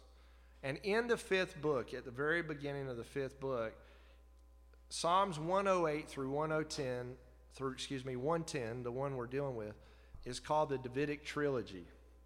Now, so do you understand what I'm saying? In Shakar, we got 5 books of the Psalms. The 5th book, at the very beginning of the 5th book, Psalms 108 through 110, is called the Davidic Trilogy. And so the Dawn of Two Dawns is taking the 108 through 110 and bringing them out and showing how that outside of space-time, God can bring that into the royal dimension, into the temporal dimension. And so when Jesus will say, repent and believe the gospel, because the gospel is actually in 4 dimensions, death, burial, resurrection, ascension. Repent and believe the gospel, the kingdom of heaven is at hand, because it literally is at hand. It takes you back to the seal, the ability by the hand to access the kingdom and bring it into now. But you can't bring the kingdom into now if you can't see it. Because you've heard me say this, sheep hear, but kings see. You need to be able to shakar the dawn so that you see what your Father's doing and bring what your Father is doing into now. Understood? Yeah. So it's kind of seeing what the Father's doing and bringing it into the temporal. But what's the royal piece in the middle? How does that fit into that kind of transmission? Yeah, well, all right. The royal dimension, the way I understand this, is the 6th through the 12th dimension, okay? And you probably have heard me speak on the 5th dimension, which I basically left out of this, because in the 4 dimension and the temporal dimension that we're in right now, there's length, width, height, and depth. So we have X, Y, Z, and T as time. And so in the 4th dimension, 4 dimensions, you heard me probably say a few weeks ago, don't worry about what is there or where, but be here. So if you're not present, you can't access the 5th dimension. And then, of course, I use this illustration that the 5th dimension is like a straw that you look through that has 2 holes on either side. And you can look through that straw. What that means is to get a double connotation from what heaven is saying to you. So what happens is you'll have a double witness or a triple witness of something that the Lord is trying to speak to you. And what you're looking for is something to match. And it'll always agree with His Word. But you'll have a couple of things that'll happen, and sometimes they'll happen at the exact same moment. And then when that happens, you're basically breaching through the 5th dimension. So that what God's idea is that heaven and earth are co-located within yourself, because basically the 5th dimension has collapsed. Meaning that your body literally is like walking in such, it's what Jeff was saying, the place is the place. You're walking so much in the Spirit, or you're in the Spirit, that where you are is where He is. And so whatever you're doing is what He is doing. And that's 6th-dimensional reality. I don't know if that makes sense or not, but it's literally that your body literally is what His body would be doing in you. Yeah, I think so. I kind of finally clicked a little bit. I don't want to get hung up on it, but the royal dimension, I understand what you're saying about, Jesus says, I only do what I see the Father doing. We see through the 5th dimension to see kind of what the Father is doing, and we bring it into the temporal dimension. Is the royal, is that what it means to be walking in a way that the fifth dimension is kind of shrunk down, like you said, so it's a very close, or we don't have to, it's not deep and dark and far to see into Right. the Father's heart, but it's right at hand. Right. Is that royal dimension kind of talking about that relationship, I guess? Or Yeah. is it something apart? No, I mean, it literally is like, because on one side of that straw and on the other side is basically judgment. And so what's happening is, what you're looking for is a promise from the Lord and an oath that says, I agree. There's a passage in Corinthians that describes this. It says, all the promises of God are yes and amen unto the glory that goes, and they use a preposition, through or by or us. So what that is it's yes, amen, that's fifth dimension, a promise and an oath, and it brings it right together, and so you're in basically the sixth dimension. And where I would say that almost universally, even some great leadership that I know, and we've texted back and forth, and this is the biggest struggle for everybody. I mean, across the board, even some of the most advanced leadership struggles more with fifth dimension than anything, because there are a lot of enemies there. Paul would say, effectual door has been opened for me, but there are many enemies, because everything is trying to get you not to get into that. Now, I mean, your history, your family orientation, what's going on with your job, I mean, distractions, is trying to get you over there or where you came from, into shame and guilt. And the Lord's like, be here in time. Then you're waiting on the Lord, and then the light begins to illuminate. You pick up the promise and the oath, it collapses, and you're in it. And then you transmit it. So Melchizedek will tell Abram, he said, blessed are you, Abram, possessor of heaven and earth. Blessed are you because you've been able to begin to, again, like Jeff was saying, be place in place. The place and the place are in the same place. You're not like, what's going on, man? And it's dark to you. Yeah. One way I've been thinking about it is like Jesus said, I only do as I see the Father doing. Right. So there's one way of looking at where you see what the Father's doing and you copy it. Mm-hmm. So it's like you're seeing heaven and then you follow Jesus on earth. But then there's I only do as I see the Father doing, where you're actually walking in Him, so that there's not like a delay. There's not like a see and then copy. It's like it's all happening at one time. Yeah. That's Shakar. It is, but that is, the idea of Shakar is you're literally walking in the light everywhere. It's not like, okay, I got to wait for it. Okay, where's he at? Okay, so delay. But you got to start somewhere. You know, we start with the delay, but eventually you're going to collapse the fifth dimension and be in Him, and He's in you everywhere you go and whatever you do. And that would be the royal dimension. The reason why it's priest and then king is because that is true royalty. Royalty is to literally walk in the kingdom with the king, just doing whatever he does. That is the royal dimension. And so, again, that's Shakar. And I've got a lot of notes on this that gets into more detail. Job 7:21, for now, he said, I'll lie down in the dust and you'll seek me diligently at dawn, but I'll be gone.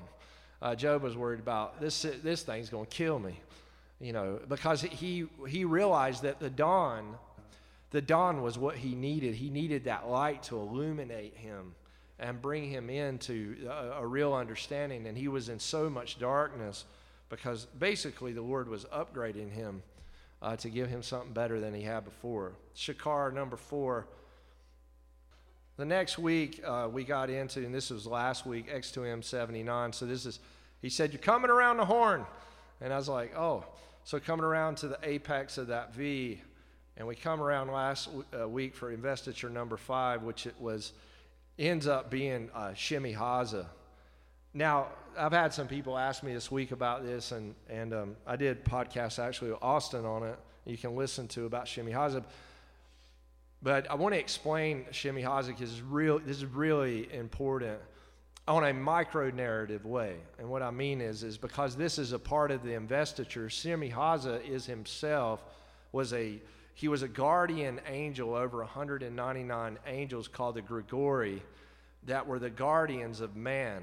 And they ended up looking down on the women, and were attracted to them. And then this is where you pick up Genesis 6. They came down to the daughters of men and then produced a giant, or Nephilim, and then later Raphaim offspring that Joshua's going to have to kill. Noah's flood's about, and then David's going to begin finishing off with Goliath and his brothers. So when the Lord said Shemi-Haza last week, I left, and I for like 3 hours last Sunday, I just sat before the Lord, and He opened my eyes literally. Shemi-Haza means, Shem means name. Haza means sees or has seen. So Shemi-Haza means the name that sees or has seen. This investiture, this number 5 is incredible. So what it is it's the ability to see the phantom image or shadow inside of another person. But not just see it. That shadow or phantom image has to report to the Lord that's inside of you. And, I literally had this happen because the Lord was going to demonstrate this to me so I could teach it. And I can't spend all the time. I could spend the next 3 hours just teaching you Shemi-Haza, so I'm going to do it as fast as I can. But it's kind of like X-ray vision. So, or some kind of infrared vision, or some kind of vision. I don't know maybe it's a 7-part spectrum vision. But it's a multi-aspect vision, but it's not just vision like I discern this in you. It's vision that the enemy or the shadow image in someone else has to speak back to you and expose themselves. So the image, the shadow dimension or phantom image, let's say that it's a demon that's got into someone's cracked self because they're broken. That demon has to say, hey, look, this is me.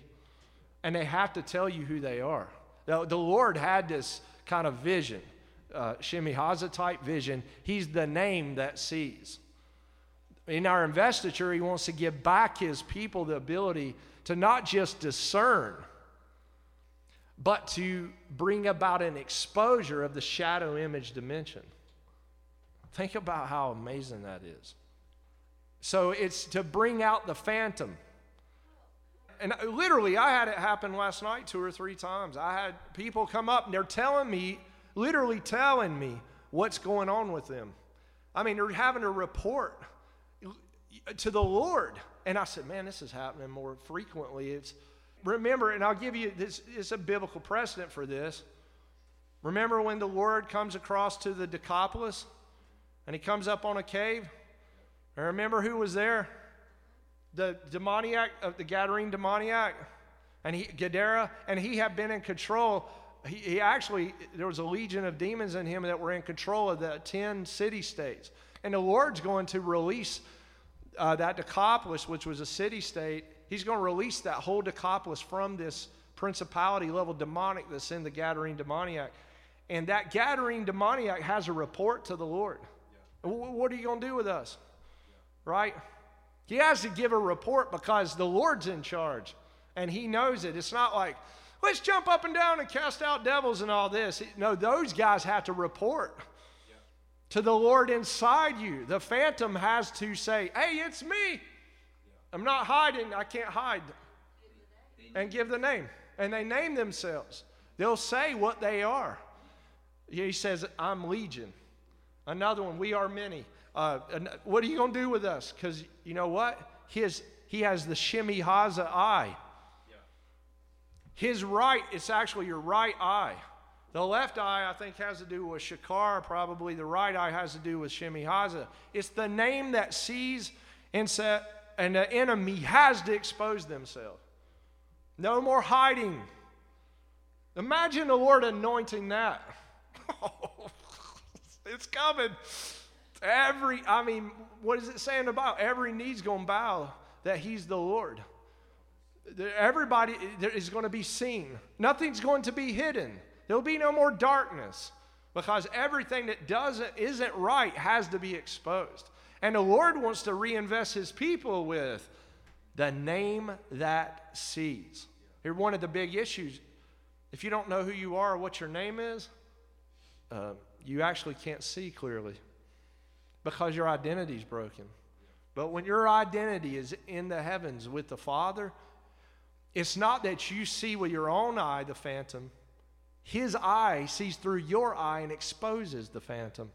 And so the shadow has to come out. It has to be exposed, the cracked image inside of man, because now the eye, Shemihaza, sees by exposure. Is that received by the other person? Do they receive it? Do they want to hear it? Are they coming and saying, kind of like, help me with this? A few of the people that already talked to me is like, please help me. Please, I need help. Safe and they feel loved. Yeah. Not every situation. I haven't fully worked with every situation, but I already have meetings set up because, right off the bat, I'm dealing with this. I've got this problem. It's just like that. I'm like, what? Hello, how you doing? It's like, I've got this problem. Please help. Could you help me? And so there's a desire and a longing to be loved, and they feel it, but the person is different, and if the demon's in there, the demon has to say, I'm messing with this person, and that demon will talk. Yeah. I've already had it happen, and I was blown away by it. So what does this have to do with Psalms 110:5? Look at it, because this is verse 5 that has to do with Shemihaza. So it says, the Lord is at your right hand. He will shatter kings on the day of his wrath. So the Lord wants to take what has shattered man, and he wants to shatter the phantom image. What I mean is shatter the phantom image that's in man and restore man back, if man will repent. Yeah. If they fight against him, this is a dangerous thing. It could cost them their life. Because if they rebel against the Lord and they say no, then he can shatter them himself. Like those who are bent on just murder and killing and trying to destroy other people. And so, but here's the thing. God executes. He does the judicial work here, the legislative work, and the executed work himself through you. It's not like you have to decide. You're not having to I think, Ananias and Sapphira, you shouldn't have lied. And that was a bad thing you did. And the Lord's like, write 20 sentences for telling a little white lie. I didn't know in God's kingdom until you read that in Acts that God holds lying like that as a capital crime. That requires capital punishment. If that don't put the fear of God in you, have the fear of God in you. Ask the Lord for the fear of the Lord.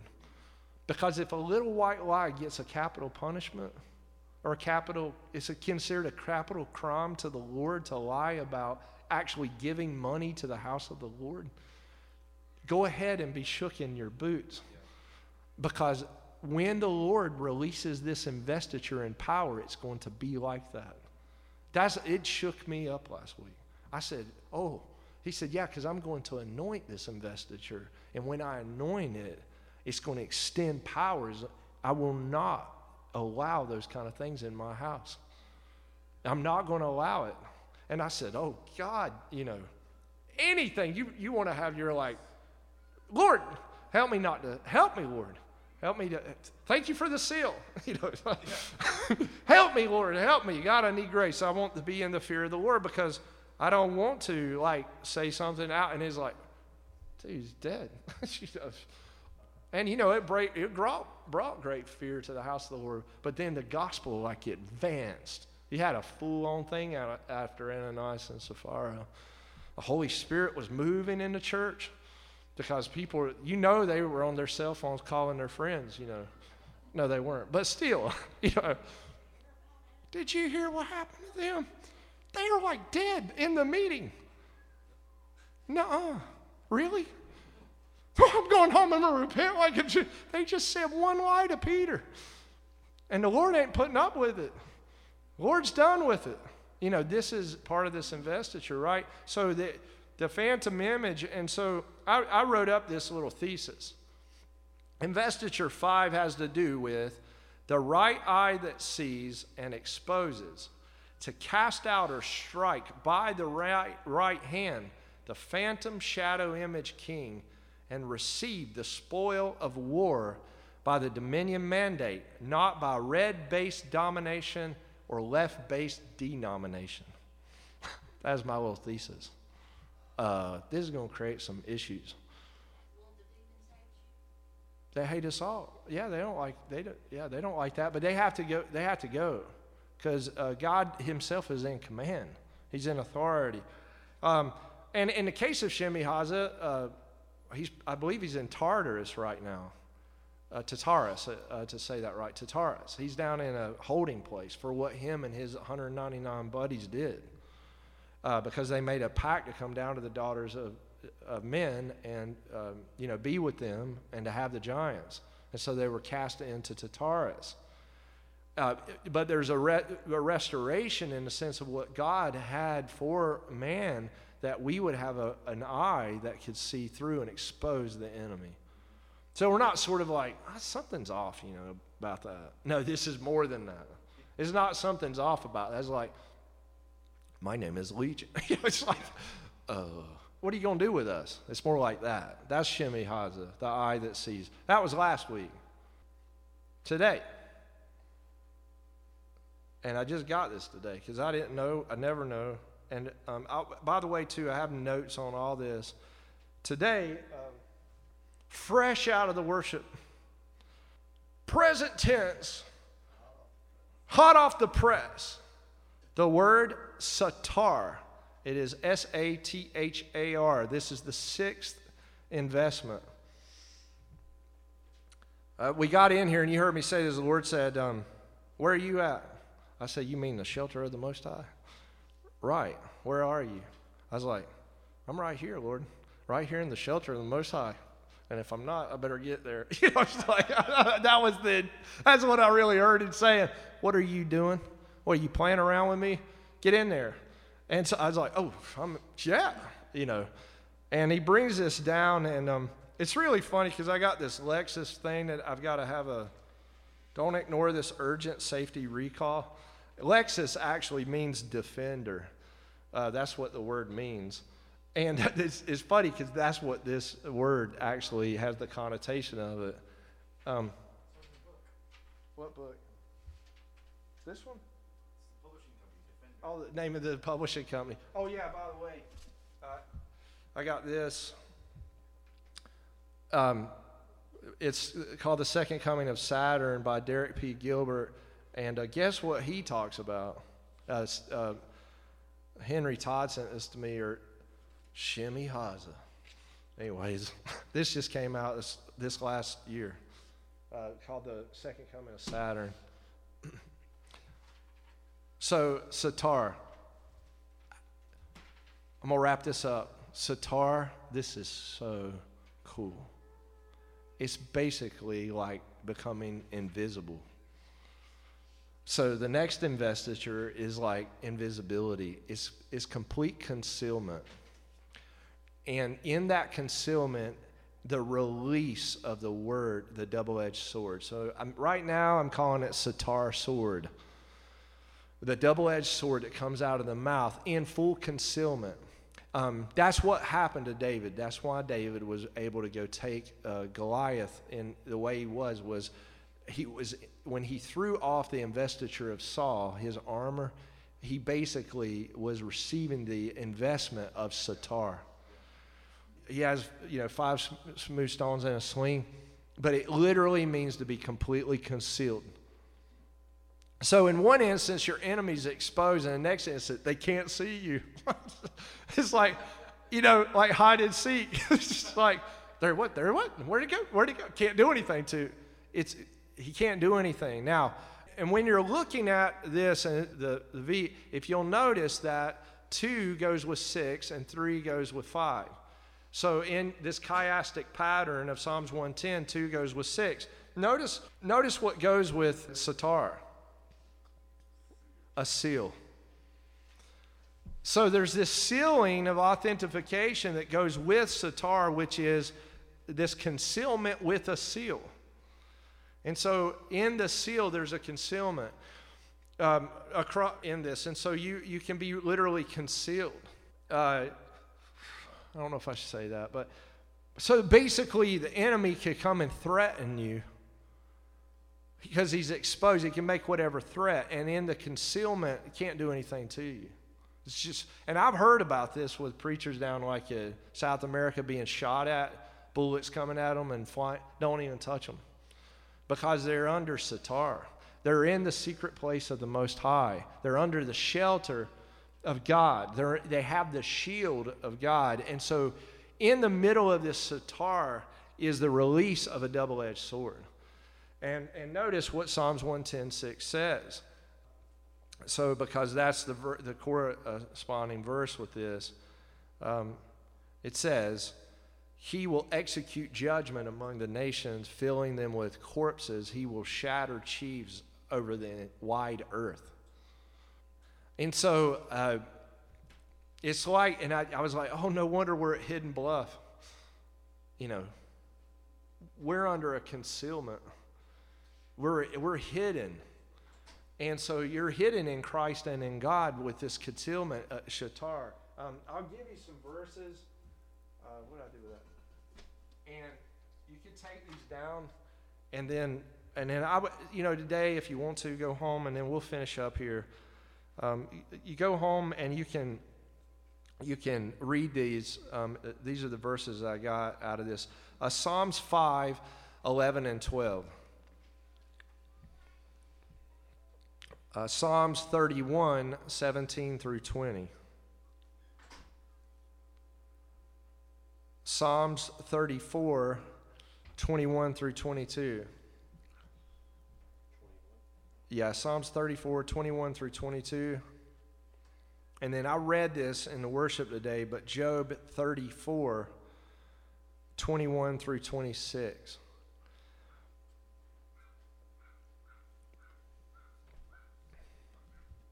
Thank you for everybody's patience today. I really appreciate this. This needed to come out, and I appreciate you listening because it's going in the recording, and it needs to be spelled out and delineated. And again, thank you for your time, being patient with that material. That's a lot of material.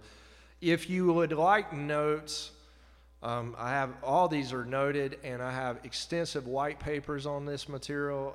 I've tracked everything with the Lord, and so there's notes that you can get that I have that are electronic copies that'll make this accessible to you as well.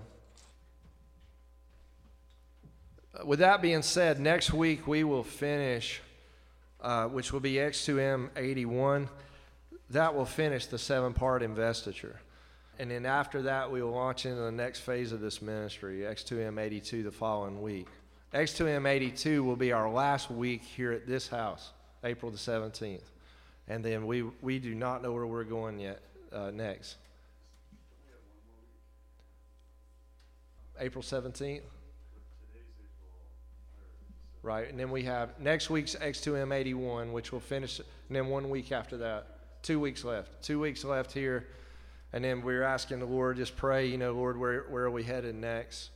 But the purpose here was really to, in this confirmation period, to receive the 7-part investiture and then get ready for the next phase of this ministry. Again, X2M 82, which will be Easter Sunday or Resurrection Sunday. And we'll begin the series on anointing because that's where this goes after the investiture is complete.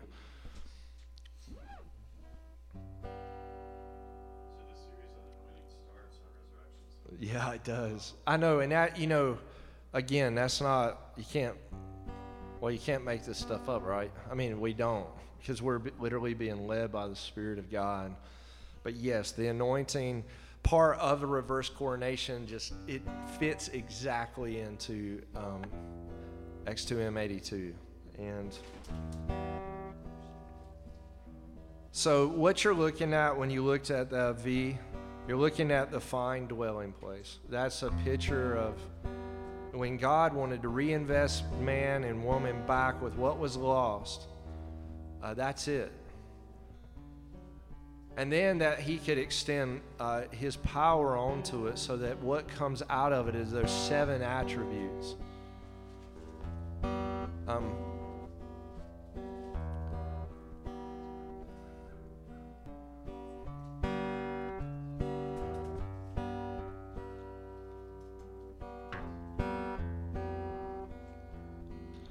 To be invested upon is to receive. It's not something we could do or make happen, right? It's just something by His grace that He gives. Yeah. And that we just receive from Him. But you can see that it's a very beautiful thing that Jesus has paid for. And so much more. That the blood, that what He did when He was on that cross, what it was in His mind and understanding. That He said, you know what, I'm going to give all my people back what has been lost to them. And I'll find a people on the earth, and one day, when I find a people, they'll say yes to me all the way. And because they do, because I won't impose myself on them, I'm going to give them back everything that was lost. I'm going to give them my whole self. And I have so much riches and so many things to give. I just want them just to come and be with me. And because God wanted a big family to govern with Him, the Father, our Father. And Jesus, He did this for us. It don't even seem right that He has to wait to come into His enthronement when, if you've experienced that before, having to wait on someone else to come along so that you could get down the road. He's waited right beside His Father for 2,000 years, just waiting on a people. Can you imagine? Oh, Lord, I'm interceding. Another generation goes by. Another generation goes by. Another generation goes by. They don't want what I have to offer them. Another generation. I want to give them all, Father. Just let me just go down there and show them who I am. No, I want them to want you. I want them to want you in everything you are. I don't want them to hold anything back. I want them to come for you for everything. And when they look like you look, I'm going to take my hand off of you. I'm going to let the legal retainer come off of you. I'm going to let you pop the eastern sky. You're going to be able to come down and meet your family. The family that you purchased. My family. And so whatever it takes, ladies and gentlemen, whatever yes it takes in our spirit, it's not like it's a bad deal. He's giving us everything. He's like, I want to give you everything. And it is a process. I mean, I would just want to get right to the end of this. He's like, no, we got to go through. There's a process, son. I'm going to have to take some time with this. Hey, I've waited 2,000 years. I think we can wait a few more months or years. I've waited for a long time. I got you guys. You're with me. You're tracking with me. And I'm like, oh, yeah. And I feel like Jesus is really excited. Some people are going to get on board with the third temple. It's a culmination and a consummation at the end of the age. And they're going to go beyond the barriers and break another barrier and break another barrier. And I believe He found us. And now we begin to know Him as how good He is. He said, well, I'm going to have to allow this trouble into their life and that trouble into their life. So because I can't just give them this, there's going to be an objection. There has to be a lot of objections. And I got to answer all their objections by taking some things and things like that because they put their hope in the wrong things. And then when I do that to them, they're going to want to turn away from me.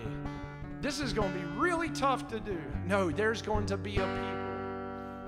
No matter how many objections are presented and how many hardships, they're going to keep coming after you, son. They're going to come all the way. And he found us. He found us. And we are finding him.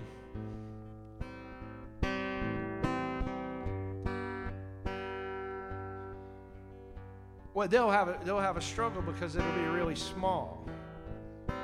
Yeah, but they'll read Zechariah.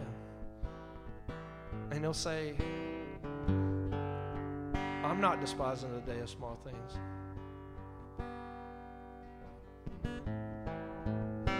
Yeah, but many of them, they're going to deal with some physical ailments. Yeah, but they'll read Isaiah 53.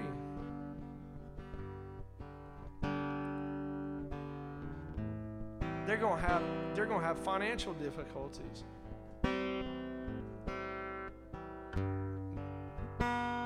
They'll read Malachi 3. They'll read Genesis 28. They'll read Corinthians 9.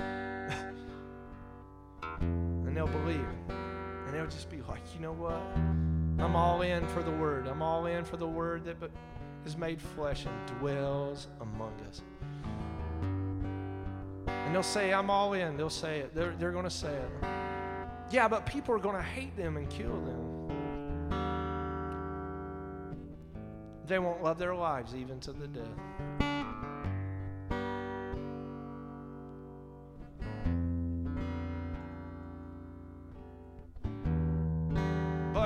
But the enemy's going to be down there tempting them with every kind of awful sin that you can imagine. Some of them are going to fall.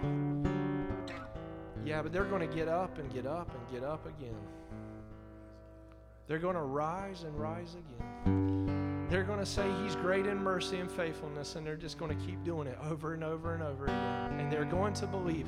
And in that way, they're going to read Peter, and they're going to say, I'm taking on the divine nature. Every time I lose my life, I'm going to find it. And I'm going for him again. And I'm getting up again. I'm getting right back into my Papa's lap. Some of them are going to be born without parents. They don't have anybody to take care of them. Some of them will be the dredge of the earth. Yeah, but watch them. Have you considered my servant Job?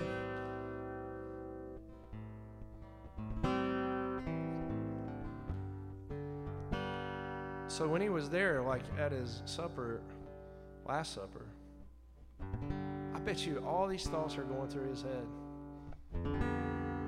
And he said, I got a path for you. He said he took the bread and he broke it.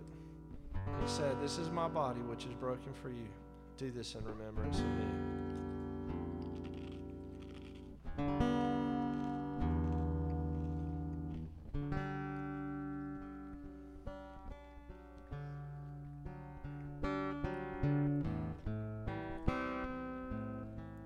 And he said when they go through brokenness, they're going to need to be revitalized. And I'm going to revitalize them.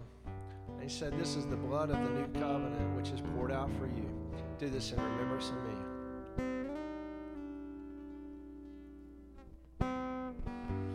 May the Lord bless you, and may the Lord keep you. May the Lord make his face shine upon you and be gracious to you, and may you have peace. Amen. Bless you today, and thank you.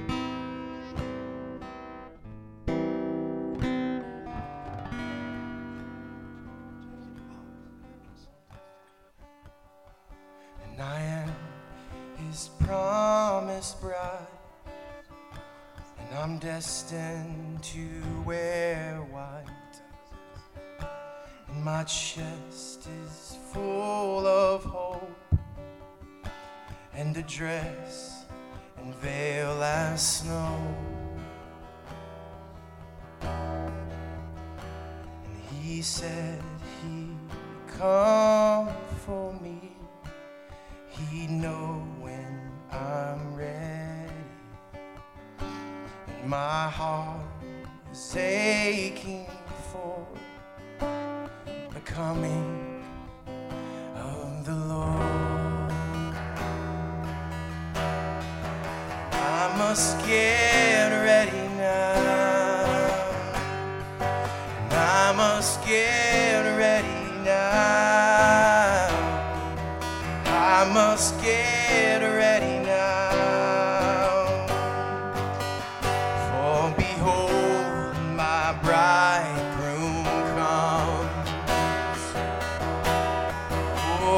must get